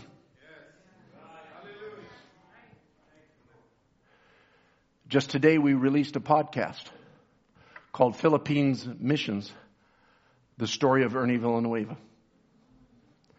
So you want to hear a little bit about Brother Ernie? Go listen to the podcast. All right, you'll find it on the webpage, about 40 minutes long. Brother Mark Aho's done a tremendous job in putting these podcasts together. So we're doing a missions podcast. We're trying to do different parts of the world and at different times. I said to Brother Mark, I said, let's do one about Brother Ernie. Let's do one about the Philippines. The work he did for the Lord Jesus Christ. He might not have wanted a memorial service, so it's not a memorial service. Okay? So don't get that in your mind. But you know, you'll hear some things. I loved it. And I was a part of it, but I just loved some of the things that I heard. You'll be blessed. That's all I'll say. You'll be blessed to hear about the footprints on the sands of time that went before us. And all of these people that have already crossed over, what have they done? I'll tell you what, they're saying, he that was my satisfying portion there is even more real to me now. Sister Karen Pruitt gone on to her reward. We might have it in our heart, fighting against our flesh, but now they have it in every part of their being. Brother Branham said regarding that place, can I go a little bit further this morning? Regarding that place, he said, it's a place where there's no yesterday, no tomorrow. It's all today. This is the place of eternity. Then if this is the place of eternity there, then this is the place of eternity here. Not in our natural man, but in our soul. Our soul by the new birth has come to a place to where only the believer can understand what that means. There's only today. Only a son of God can understand that the past is the past. See, to an unbeliever, the past is everything. But to a son of God, the past was only a vehicle to get you to today. Because we are eternal creatures, and the Apostle Paul can say even himself, remind us, forgetting the things that are in the past. See, we're called as believers to come to this place. You say, well, this happened in my life or that happened in my life, but as a son or a God, daughter of God, you don't live in yesterday, because in eternity there's no yesterday. I'll get into this a little bit deeper to help you understand this. And in eternity, there's no tomorrow. All right? So it's not, well, I hope one day or someday. No, it's today. Every day that we come to is a fresh today. That's why even Jesus said when you pray, give us this day our daily bread. He says you don't pray about yesterday. You don't pray about tomorrow. Yeah, you do pray, Lord, forgive us our trespasses. We do that, but we shouldn't even let the sun go down upon those things. And so we have, we have the potentials, and the potentials of such a revelation of today seems beyond our ability sometimes to understand. Why a son or daughter of God can actually let the past be the past, because everything that's negative about the past, the blood of Jesus Christ wipes it out. The blood of Jesus Christ is sufficient for everything of the past. It conquers, it delivers, it washes, it cleanses. It even takes it into the sea of forgetfulness. God doesn't care who you were or what happened in the past. All He sees you in is eternity. He sees you in today. Say, oh, Brother Tim, I'm not doing very good this morning. All you need to do is repent. Move into today. Let the past be the battle. I'm scared. If I give my life to Christ, I might trip. I might fall. I might do this. Listen, the past is the past. You might have fallen 1,000 times. That's the joyous thing about a victorious believer. When he falls, he gets up. He says, Lord, forgive me one more time. I'm serving you. It's not based on my strength. It's not based on how strong I am. We're going into camp. We're going into camp, and everybody coming to camp goes, well, I've had a camp experience before. I say, give me a fresh camp experience. I've had ups and I've had downs. That's only in the time realm. And you know what? All of it is in the past. God's not interested in your past. Every sin confessed in the blood is as though it doesn't even exist. Sends it right back onto the head of Satan. But what we're living in is right now. And right now, I'm a believer. If you haven't been quickened by the Holy Spirit, say, Lord, let me die out to myself. Let me move into that eternal realm where the potentials are unlimited. Oh my, don't let the devil trouble you about every injustice, of every offense, of everything. That's why you see the world today is in upheaval about past offenses. And there's a lot of them. Doesn't matter what color you are. There's some offense to you somewhere. Listen, part of my lineage is from, Great Britain. Welsh, actually. And in my past, the Vikings pillaged us. We suffered at the hands of the Vikings. I'm not going to go back there. Anybody Scandinavian here? Oh, there you go. There's a few of you. I'm not going to hold that against you.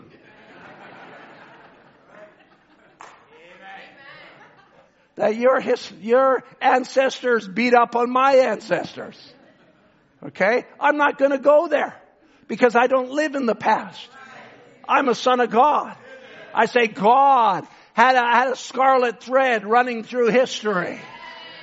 And in the midst of many offenses, and in the midst of many injustices, and in the midst of many things, I have come to today, and all that matters is that I'm a son of God today. Today, right now. Have I made mistakes? Oh, have I made mistakes? But I don't live there. I commit them to God and I live today. What a joyous place for a Christian. Amen. That can look at the past like Paul says, I forget those things. I leave those things. Paul had to deal with the whole of his life, the memory of being there when Stephen was stoned. A brilliant son of God, full of the Holy Ghost, Stephen, giving up his life as a martyr for the gospel. And Paul was there consenting to his death. In other words, he was egging them on. Get him. This guy deserves to die. And Paul says, I don't even deserve to be called the least amongst all the preachers. But this one thing I do, I forget those mistakes that I've made. God himself has visited me. And I'm a son. I'm a daughter of God. Brother Branham says questions and he answers in Hebrews. Now I'm going to go quite quickly for a little bit. He says kingdoms will rise and fail. But there's nothing. I don't care whether it's anything. There's nothing present, nothing future, nothing starvations or perils or anything can ever separate us from the love of God that's in Christ. When a man is born of the Spirit of God, he's a creature no longer of time. He's a creature of eternity. He's passed from death unto life. He's passed from the time element into eternity. He can never perish. Amen. Brother Ernie has not perished. Sister Karen has not perished. Brother John has not perished. Amen. Sister Sally has not perished. We could all go on down the list of the saints that have gone before us. They have not perished. They can never perish. And God swore that He'd raise him up in the last days.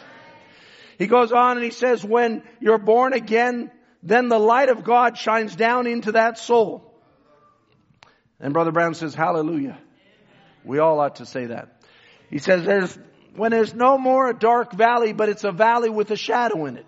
You may be veiled here with the flesh and with things known by faith, but there's enough light in there, and someday that light and darkness has to separate. All right? We're coming to the final separation. When we get on the other side, there's no more shadows. Amen. All right. Keep going. You must be born again. But if you're born again, you're alive with Christ. Your affections is on things above, not on the things of the world.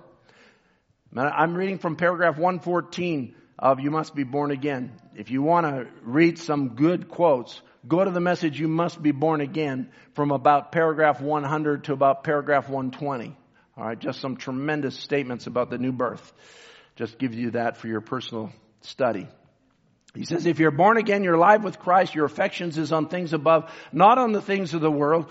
But if you are born again of the Spirit of God, you become a part of God and are eternal with Him. Then death cannot touch you when you're born again. You are eternal. See, the only thing death can do is escort you from this body to another body. That's all death can do. It can't touch you. I'm just here to take you to another place. Amen. He says you are eternal. You have changed from a creature of time to a creature of eternity.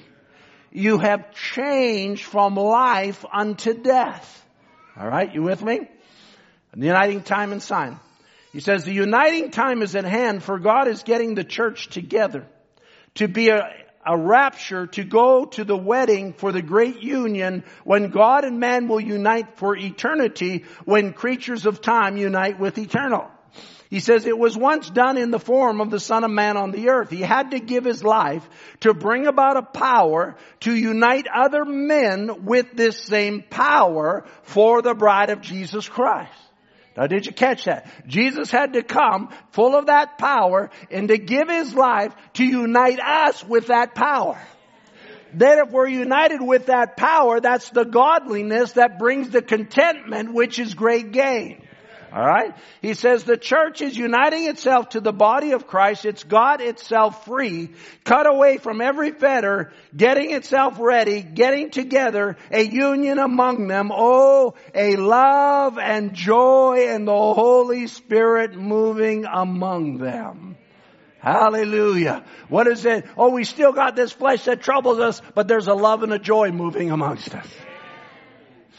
We still got times that make us sad, but there's a love and a joy moving amongst us. We still got distresses and things that will play with our minds and cause us to worry unnecessarily, but there's still a love and a joy moving amongst us. And oftentimes we find ourselves in a place. I said to my wife the other day, I says, I don't like how I'm reacting to things right now. I just don't like it. I says, I didn't tell her this, but I said within myself, I need to spend some time with the Lord. Because I'm too much reacting to external stimulus. And I don't like the way I'm reacting to it. It's upsetting me. There's lots upsetting in this age. Are you with me? But when you are centered on that eternal part, nothing can upset you. Hallelujah. I'm glad we can go to Him. I'm glad that we can get into the eternal. See, when the blood of Jesus Christ came, it bridged the gap so that you can go to Him. Before it was only Him coming to you. But now by the blood of Jesus Christ, you can go to Him. You have a right into the Holy of Holies. You have a right into the presence of God. Because when Christ died at Calvary, the veil was rent from the top to the bottom by God Himself, showing that before it was death to enter in there, now it's death not to enter in there. And we must enter into the Holy of Holies. Because outside here is all death. We must go to that eternal place. I said we come back to Abraham, so let's come back to him and close there. Abraham on the plains of Mamre. Now God had spoke to him. I think Abraham's been preached on a lot lately. The father of the faith, whose children we are by faith. And God said to him, you'll have a son. You'll have a son. And it'll be by Sarah. And for 25 years, Abraham lived in that promise. Where was he living? The promise was eternal.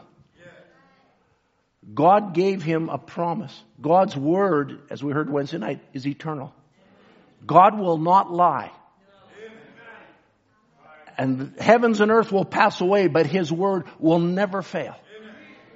And so God spoke to Abraham, and even though God maybe only spoke to Abraham a few times, maybe, I think Brother Biscoe timed it one time, what was it, 5, 6, 7 minutes in total?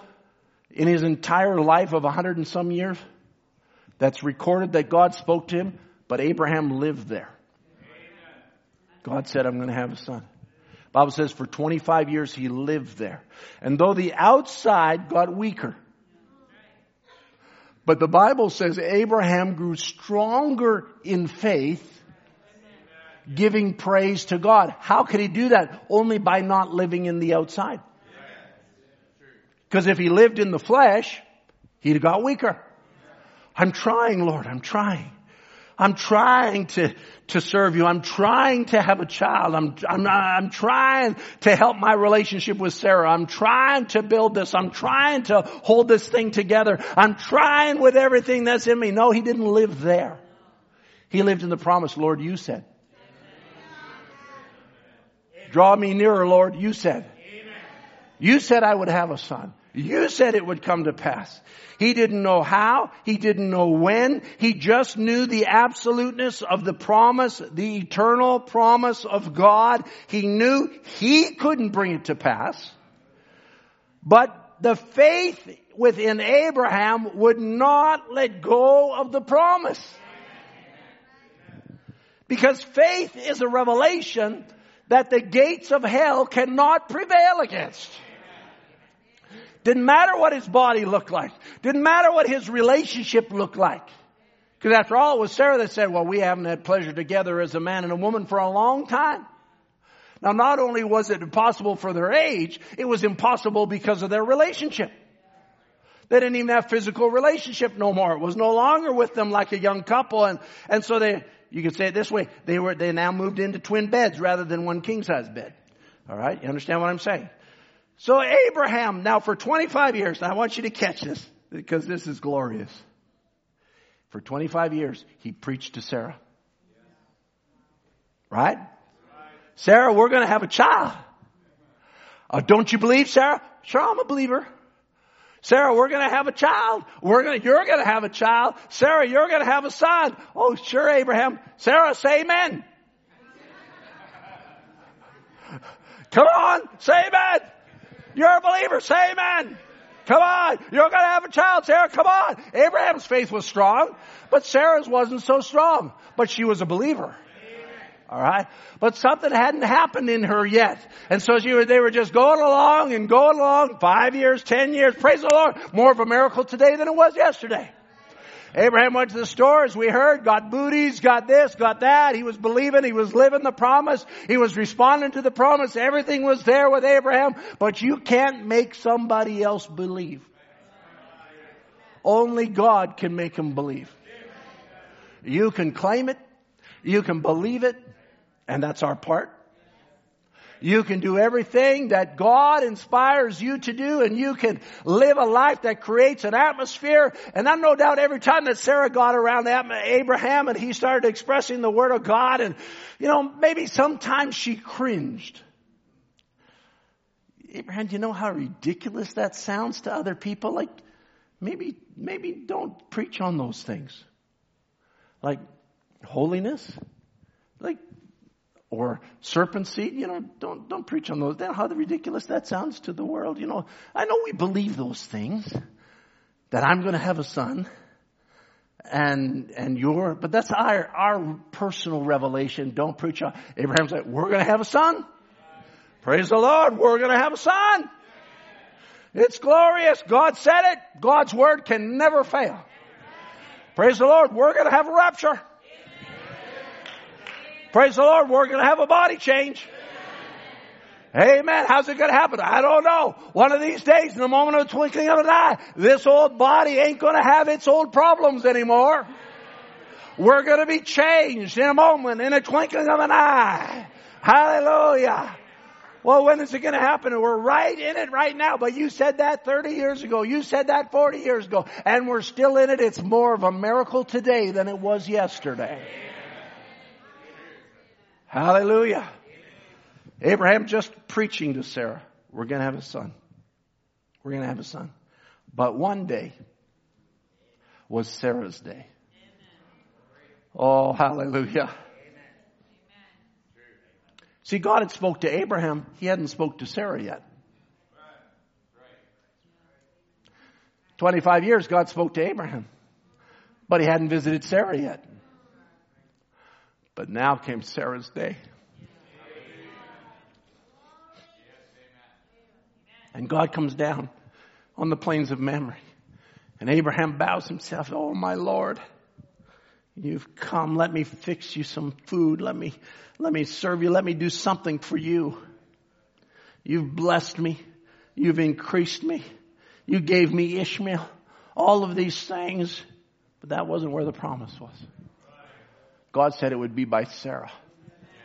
Abraham was not expecting this visitation. It was an appointed time in God's mind, but to Abraham, this was a surprise. And God came down on the plains to Mamre. I don't think he really came down to tell Abraham. He came down to visit Sarah. Hallelujah. And he says to him, where is Sarah, your wife? See, he wasn't there for Abraham. Where's Sarah at? And Abraham says, behold, in the tent. He says, I will certainly return unto thee according to the time of life, and lo, Sarah thy wife shall have a son. The Bible says Sarah heard it in the tent door which was behind him. So she's in the tent behind him. All right? I'm going to go way over here to illustrate this. I don't know if you can get a camera on me over here. She's in the tent. She's over here. Where is she? She's in the tent behind you. She hears her name. She's standing in the doorway now. He says, I'm going to visit you according to the time of life. There's Jehovah. I'll use you as Jehovah, if that's okay, Mike. There's Jehovah sitting there. You got to face that direction. You're talking to Abraham.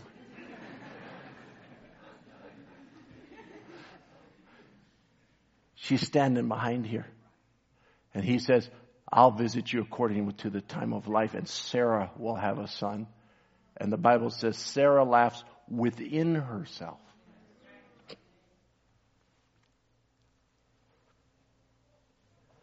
And then Jehovah says, why did Sarah laugh? Oh my, now she knows. Hallelujah. I'm not in the presence of a man. I'm in the presence of eternity. And Sarah says, I didn't laugh. And Brother Brown says, if she wasn't a part of Abraham, he'd have slain her right there for calling him a liar. But he didn't slay her because she was part of the promise. And there's many times that maybe I'll just say, as much as laughed. Amen. Say, oh, it's impossible. But God can't slay you because you're a part of Jesus Christ. Hallelujah. She laughed within herself, saying, after I am waxed old, shall I have pleasure, my Lord being old also? And the Lord said unto Abraham, wherefore did Sarah laugh, saying, shall I of surety bear a child which am old? Is anything too hard? Is anything too hard for the Lord? At the time appointed, I will return unto thee according to the time of life. And Sarah shall have a son. And then the Bible says, Sarah denied it. That's when he would have slain her. But now listen to this. That's what we see in the natural. But now in the mind of God, as he reveals it to Paul in Hebrews 11, he says, through faith, also Sarah received strength to conceive seed. Abraham had been strong for 25 years. But this was Sarah's moment. This was her visitation.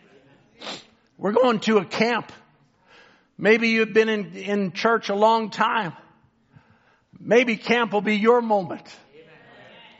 Don't despise it. You on the United States side, when you go to that camp and you set that in order there, we'll be watching here at the church because this might be somebody's moment.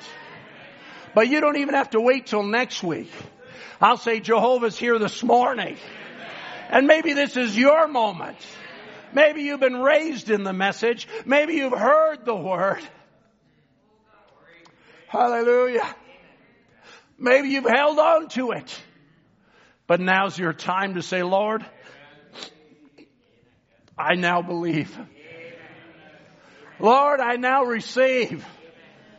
Lord, I'm willing to give everything that I am unto you and lay my entire life down to walk in the promise for this day.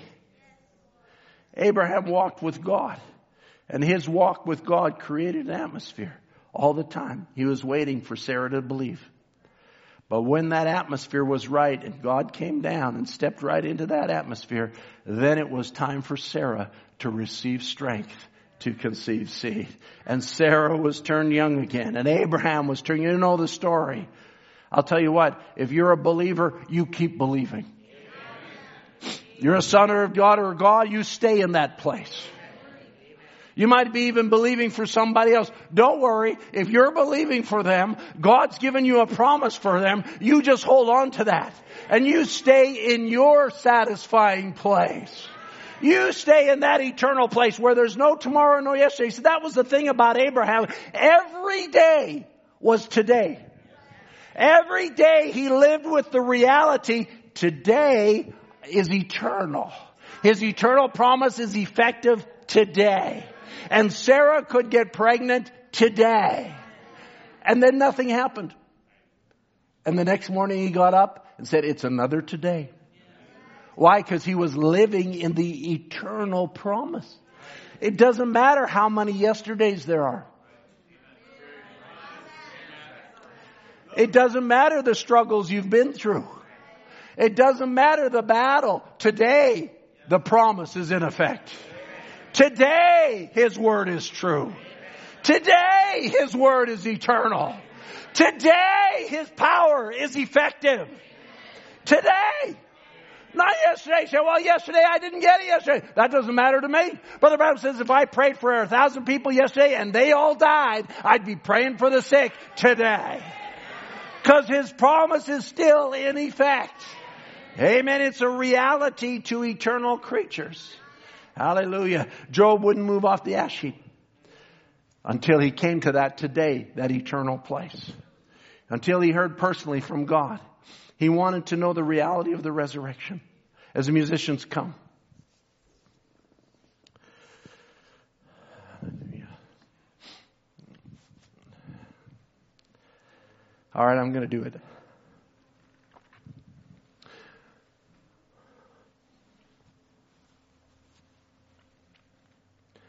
Sister Karen, you go take the baby from Sarah. She's in the nursery. Because Sarah's going to come and sing, is anything too hard for God?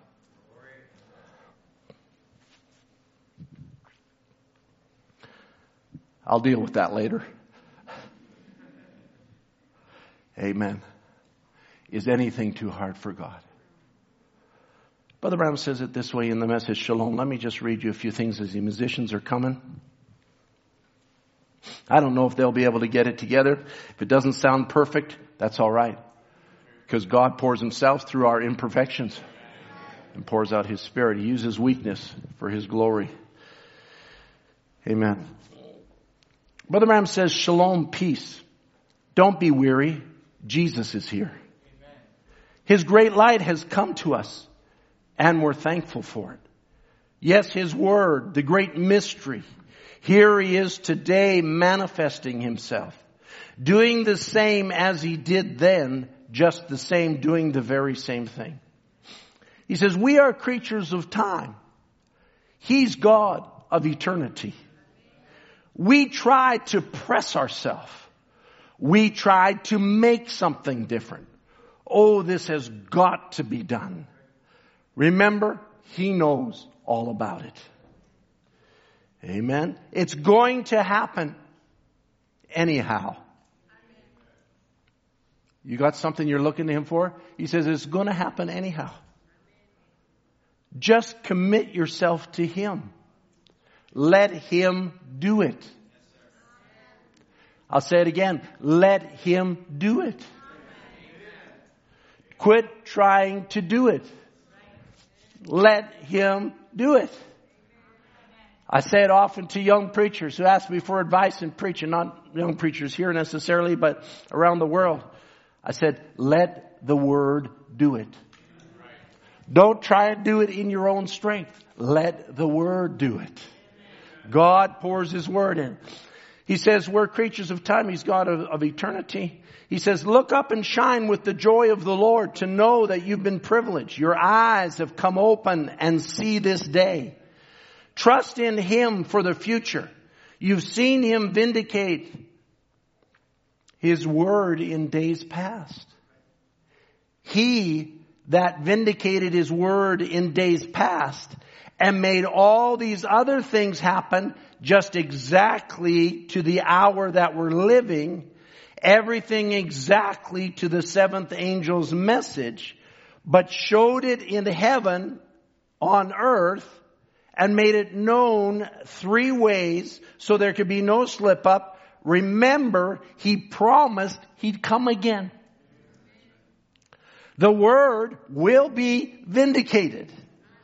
God's promised Word with 2,000 years of waiting, He will arrive on time. Don't be weary. He'll be here. Hallelujah. I'm not done yet. He says, there will be a millennium. The old will be young there forever. Sickness will fade away and death will be no more. And they shall build houses and they will inhabit them. They'll plant vineyards and eat the fruit thereof. They'll not plant and another inhabit. Amen. He says the lion will eat straw with the bullock. The child shall lead them around. They'll be innocents. He says there'll be nothing could hurt. We'll be changed from what we are now to the glorious image of the Son of God, which is immortal. Hallelujah. Years can never touch him. Age can never do anything to him. He's the immortal Son of God. Hallelujah. He says now the future, he holds it. How do I know when he's coming? When's he coming? I don't know. But he'll be here. That's right. When will he do thus and thus? There's your promise. Listen what he says. When will he do thus and thus? When will the curse go off the earth? When will these blessed reflections of God's loves of trees and everything shining out here and flowers and things, when will they immortal grow? I don't know, but they will. Are you with me? But they will. Amen. When will the reflection of men's hearts desiring to live, and hospitals and doctors and operations and crying and grief, when will it all cease to a glorious reign with Jesus for 1,000 years of shalom? When will it? I don't know. He said it would be there. I don't know when he's going to do it, but his spoken word will be vindicated. When the Son of Righteousness shall rise with healing in his wings, and the healing part will not be a physical healing as you think, as saying somebody's sick and it'll be taken from them. That's what he's doing now in type. But the whole creature will be changed. This mortal will take on immortality. This old age will jump into youth. Well, how will it be? I don't know, but it'll be there. Hallelujah. We're already eternal creatures by the new birth. We've already moved from time to eternity. The flesh is still warring against it. We're still seeing, as it were, death of the saints going before us. One going this way, another going that way. Doesn't matter how they go. It's their time to leave. How long will it be till it happens? I don't know. But one day it's going to happen. Why? Because there's an eternal part in here says that today it's possible for him to fulfill his word. Fulfill his promise.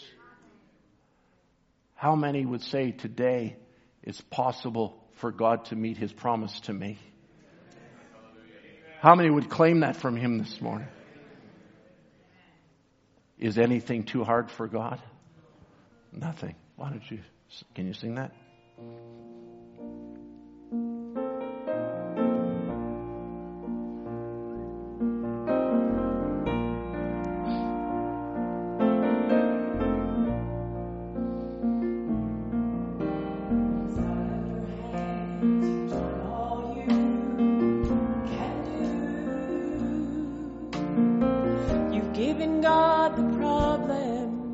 It's no longer up to you. You've prayed the prayer of faith. You're standing on God's truth. Yes, Lord. While you're waiting on the answer, He has a question for you. Is anything too hard for God?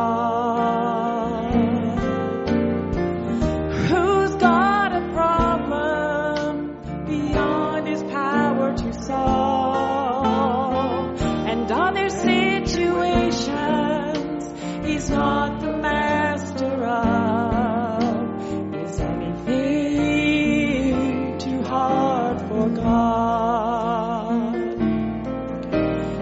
only believe, trust His word, you'll see. His plans are now unfolding, they're performing perfectly. It's clear how much He loves you. Look at all He's done.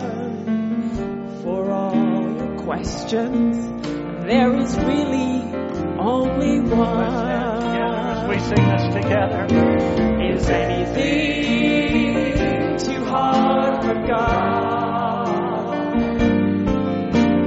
Who's got a problem beyond His power to solve? And are there situations that He's not the master of? Is anything too hard for God? Let's sing the second verse together. Only believe, trust His word, you'll see that His plans are now unfolding, they're performing perfectly. It's clear how much He loves you. Look at all He's done. For all your questions, there's really only one. Is anything too hard for God? Who's got a problem beyond His power to solve? And are there situations that He's not the master of? Is anything too hard for God? Is anything too hard? Is anything too hard for God? That's what God asked Sarah. Who's got a problem beyond His power to solve? What is situation He's not the master of? Is anything too hard? Let's bow our heads together. I'll ask you, but he asked Sarah. God Himself asked Sarah. God Himself said to Paul, my grace is sufficient for you. Be content in my grace. He said to Sarah, He says, is anything too hard for God? Who's got a problem here this morning? Out on the internet, wherever you're listening, who's got a problem beyond His power to solve? But as Brother Branham said, and I'll quote him, commit it to Him and let Him do it. When we try to do it ourselves, He steps back. He says, all right, you think you can do it? Go for it. But God doesn't want us to do that. He wants us to lay our burdens at His feet. He wants us to bring our needs, as it were, to the altar and just say, Lord, you see my problem. I can't solve it, but you can solve it. Lord, you see my question. I don't know the answer, but you know the answer. Why don't you just do that this morning? If you're someone this morning that's never surrendered your life to Jesus Christ, I would encourage you. He's got your answers. But you have to go to Him. Brother Tim doesn't have your answers. This church doesn't have your answers, but Jesus Christ has your answers. And He sent His word to quicken you and set you free from everything of this world. If you'll just, even right now, why don't you just lift your hand to Him and say, Lord Jesus, I accept you as my Savior. Lord Jesus, I accept you as my healer. Lord Jesus, I accept you as my deliverance this morning. Heavenly Father, Lord, as we're gathered together in your divine presence, we heard the song. There's nothing here this morning beyond your power to solve.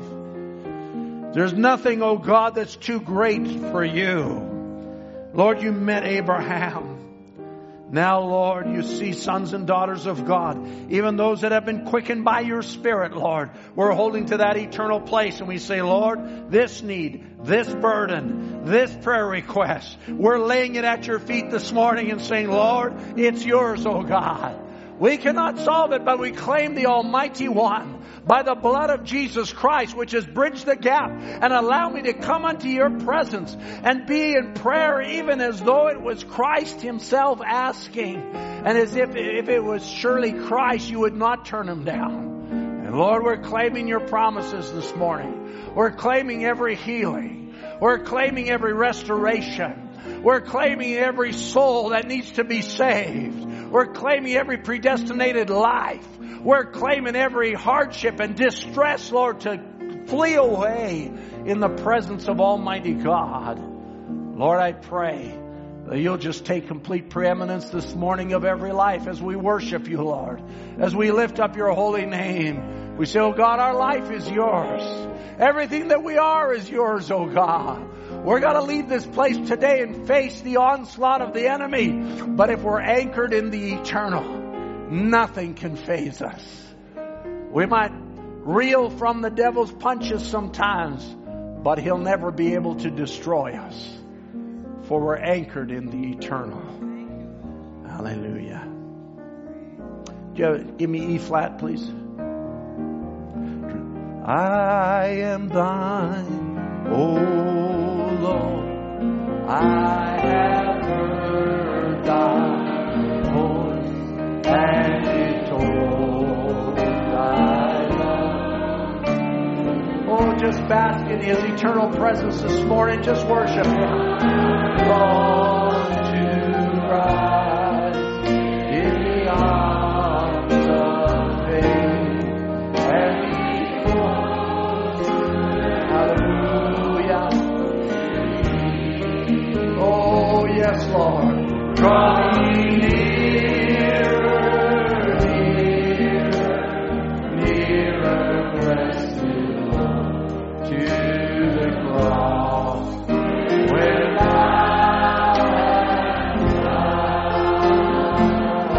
Oh, draw me nearer, nearer, nearer, blessed Lord, to thy precious bleeding side. Consecrate me now. Consecrate me now to thy service. Yes, Lord, we dedicate ourselves to you this morning. Grace divine.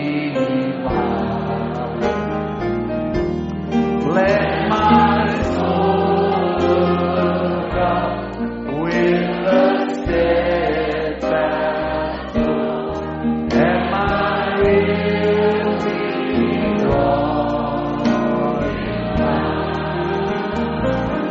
Oh, draw me nearer, nearer, nearer, blessed Lord, to the cross where thou hast died. Oh, draw me nearer, nearer, nearer, blessed Lord, to thy precious bleeding side. Let's sing that again. Draw me nearer. Oh, draw me nearer, nearer. Have your way, God. Have your way, God. Where thou hast died, draw me nearer, nearer,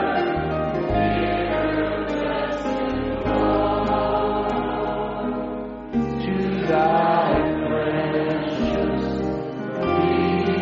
bleeding side. Is that your desire? There's something in us. It's been anchored beyond the veil. It just keeps saying that. Draw me nearer, Lord. Bring me nearer today than I was yesterday. That's an eternal experience. As long as we're in these mortal bodies, it will constantly be drawing us nearer. I'm glad for the pull. Aren't you glad for the pull? I'm glad that it pulls me to the eternal, which pulls my flesh away from the natural. It says, I don't want that. That doesn't satisfy. I lay that down this morning. I'm not interested in those things. Draw me nearer, Lord. I got to confess, the more time goes on, the less desire I have to buy things, to get new things. It's like, what's the point?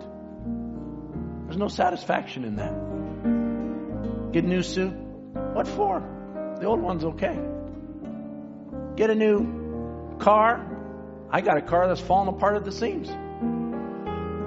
Every time I type into the thing, cars, this much money. It's like I look at all of them and go, what's the point? You know, as long as this one's running, maybe it'll die one day. But I can't find any satisfaction there. But I'll tell you what, once I get into the Word, and I love nothing better than to spend hours in the Word, hours in the Word, just in that eternal place alone with Him, in prayer and in the Word. And I don't get as much time that I know there was, excuse me for rambling, but I do have a point. I know there was services that were spoken recently, Brother Murphy, last Sunday, and other services that I heard were outstanding services. I've been so busy this week, I haven't had a couple hours to put together to be able to just sit down and listen to those services. I've been wanting to hear what the Lord spoke, because that really is our satisfying portion. As busy as this world gets, give me a moment. Lord, give me 15 minutes. Lord, let me just have some time, just locked into that eternal realm, and draw me nearer. Maybe we'll sing the third verse. Oh, the pure delight of a single hour, that before thy throne I spend, when I kneel in prayer, and with thee, my God, I commune as friend with friend. A single hour. Why do we have camp meetings? It's to get alone with God. It's to be able to create an atmosphere. It's not to whoop us up or create some kind of human emotion. There'll be human emotion, I'm sure. We all react differently to the moving of the Spirit of God. But it's to create an atmosphere. Why do people labor in the kitchen early morning till late at night to feed the campers? It's to create an atmosphere. Why do counselors counsel with the young people? It's to create an atmosphere. Why does people give of themselves and people sacrifice their money? I won't mention names, but the people that are even flying down from Canada got to go through their testing and get on the plane and land in the States and go through what they got to go through, and then they got to go through their testing. They don't give you that testing for free. You got to pay for that. And then they pay for the camp and all of those things. It's an expensive item, but it's an eternal thing. Money will perish. As much as you got, use it for the kingdom of God. Use it for things. I'll just say, I don't mean to be carnal, but take the money out of your account here and put it in your account over there. And you can only do that by doing something for the kingdom of God. But we do it all for one thing. That somebody can connect with eternity. Whether it be at camp, whether it be in the church here, wherever it might be. I don't even have words to say what I want to say. But I'll say it this way. Let that eternal connection be the center of your life. There's lots of other things we got to do, but let that eternal connection be the centermost thing of your life. As we sing this third verse together, I want you to think about camp. I want you to think about the campers and the preachers and all of that. So we're going to pray for them and commit them to God. Oh, the pure delight of a single hour. Yes, I stand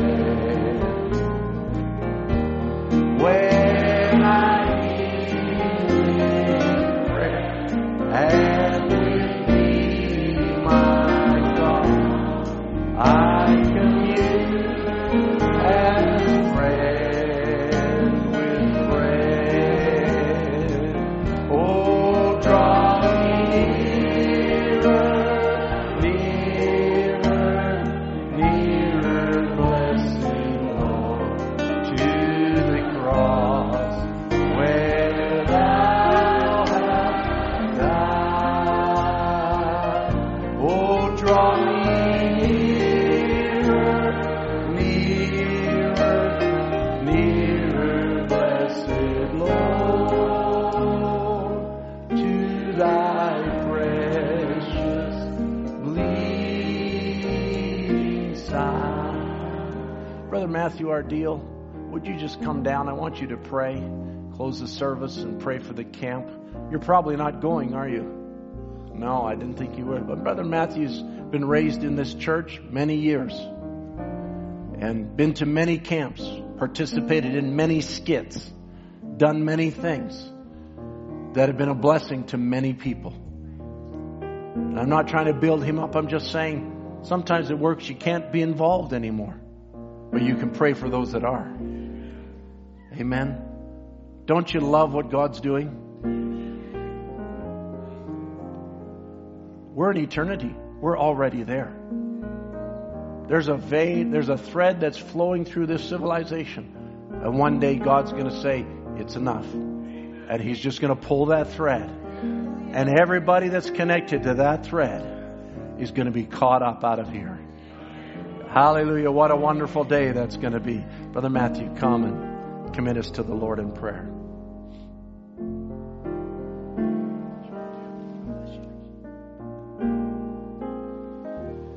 Let's bow our heads. Father, it's been so good to be in your presence this morning, Lord. And Father, we're thankful that we can come to a God that we know hears us, Father. Lord, you hear our hearts cry, Lord, this morning, Father. Lord, the words we can't say, Father, that maybe can't be spoken all the time, Lord, and each one here has those words, Lord. But you hear them, Father. And Lord, we're so thankful, Lord, that you have an appointed time. As you did for Sarah, you have an appointed time for each one of us, Lord Jesus. And for each one that we love, oh God. And Lord, we hold to that promise, Lord Jesus, because we know that you're so faithful in all that you do. Lord, you've never failed once, oh God. Lord, we fail daily, Lord, but you've never failed, oh God. You're the faithful, almighty God, Lord. Your prophet said if we could only watch you ride out in battle one time, Lord Jesus. And Lord, we've seen you ride out time after time, oh God. Lord, you're mighty in battle this morning. Lord, we thank you for your word, oh God, that's come this morning from Lord. Lord, we're so thankful, Father, that we can have an ear to hear, Lord, what you would want to say to us, oh God. Lord, we want to thank you that you even gave us that, Lord Jesus. An ear to hear where many want to shut their ears off to anything that you would want to say, oh God. But we want to thank you this morning, Lord, and we want to tell you that we love you, that you've been good to us. You've been a wonderful Father to us, Lord. You've been so faithful, Lord Jesus. Lord, that you would just keep dealing with our hearts, Lord Jesus. Each one here, Lord, each that we love. Father, that you would speak so tenderly to each one, Lord. You know how to speak, Father, where we can't, Lord. Father, you make up the difference, Lord, when we always fall short, Lord Jesus. Father, we're thinking about so many things coming up this week, Lord. We're thinking about camp coming up and the different ones that are going to be there, Lord. You know exactly which ones will be there, Father. You know which ones need something from you, Lord. We all need something from you, Father. But I just pray that you would make your presence so felt, Lord, there at the camp, Lord. May you just hover over that area, Lord Jesus. And in each of our homes, Father, those of us that can't be there, that would love to be there, Father. Lord, you be the portion for each one of us, I pray, oh God. We love you, Father. We know that you're going to be with each one, Lord Jesus. I pray that you would help each one that's going to be traveling, Lord, that everything would go smoothly, Father. Open the doors, Lord Jesus, for each one, we pray, oh Lord. We want to thank you and give you the praise and the glory, Lord, this morning, Father. Be with each one now this afternoon, we ask it, in the precious name of our Jesus Christ. Amen.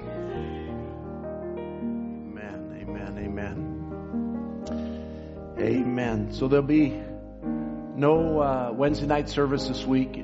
The camp meetings start on Thursday night. And we'll be streaming the services into the chapel, the sanctuary here. Anybody and everybody that wants to come and be a part of the camp by way of streaming, you can come here.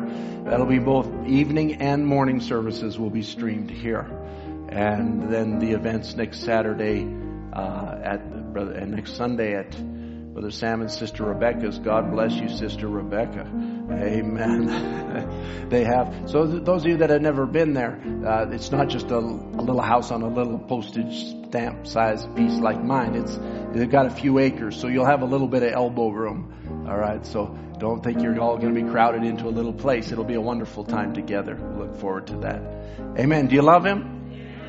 I want to sing one more song. I know there's only one service today, and I should let you go, but let's sing Beulah Land, I'm Homesick for a Country. I think it's in key of F. I'm kind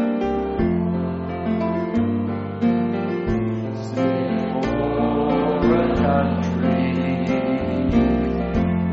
to which I live.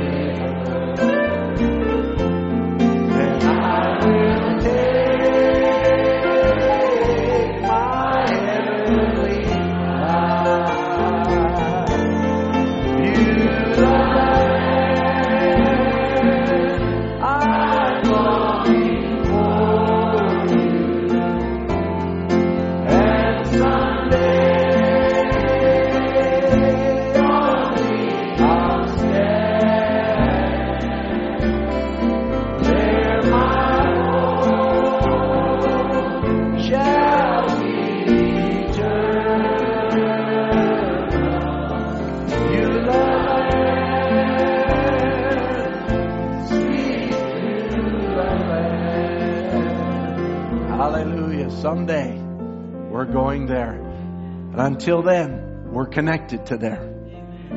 It can't fail. We're connected. Amen.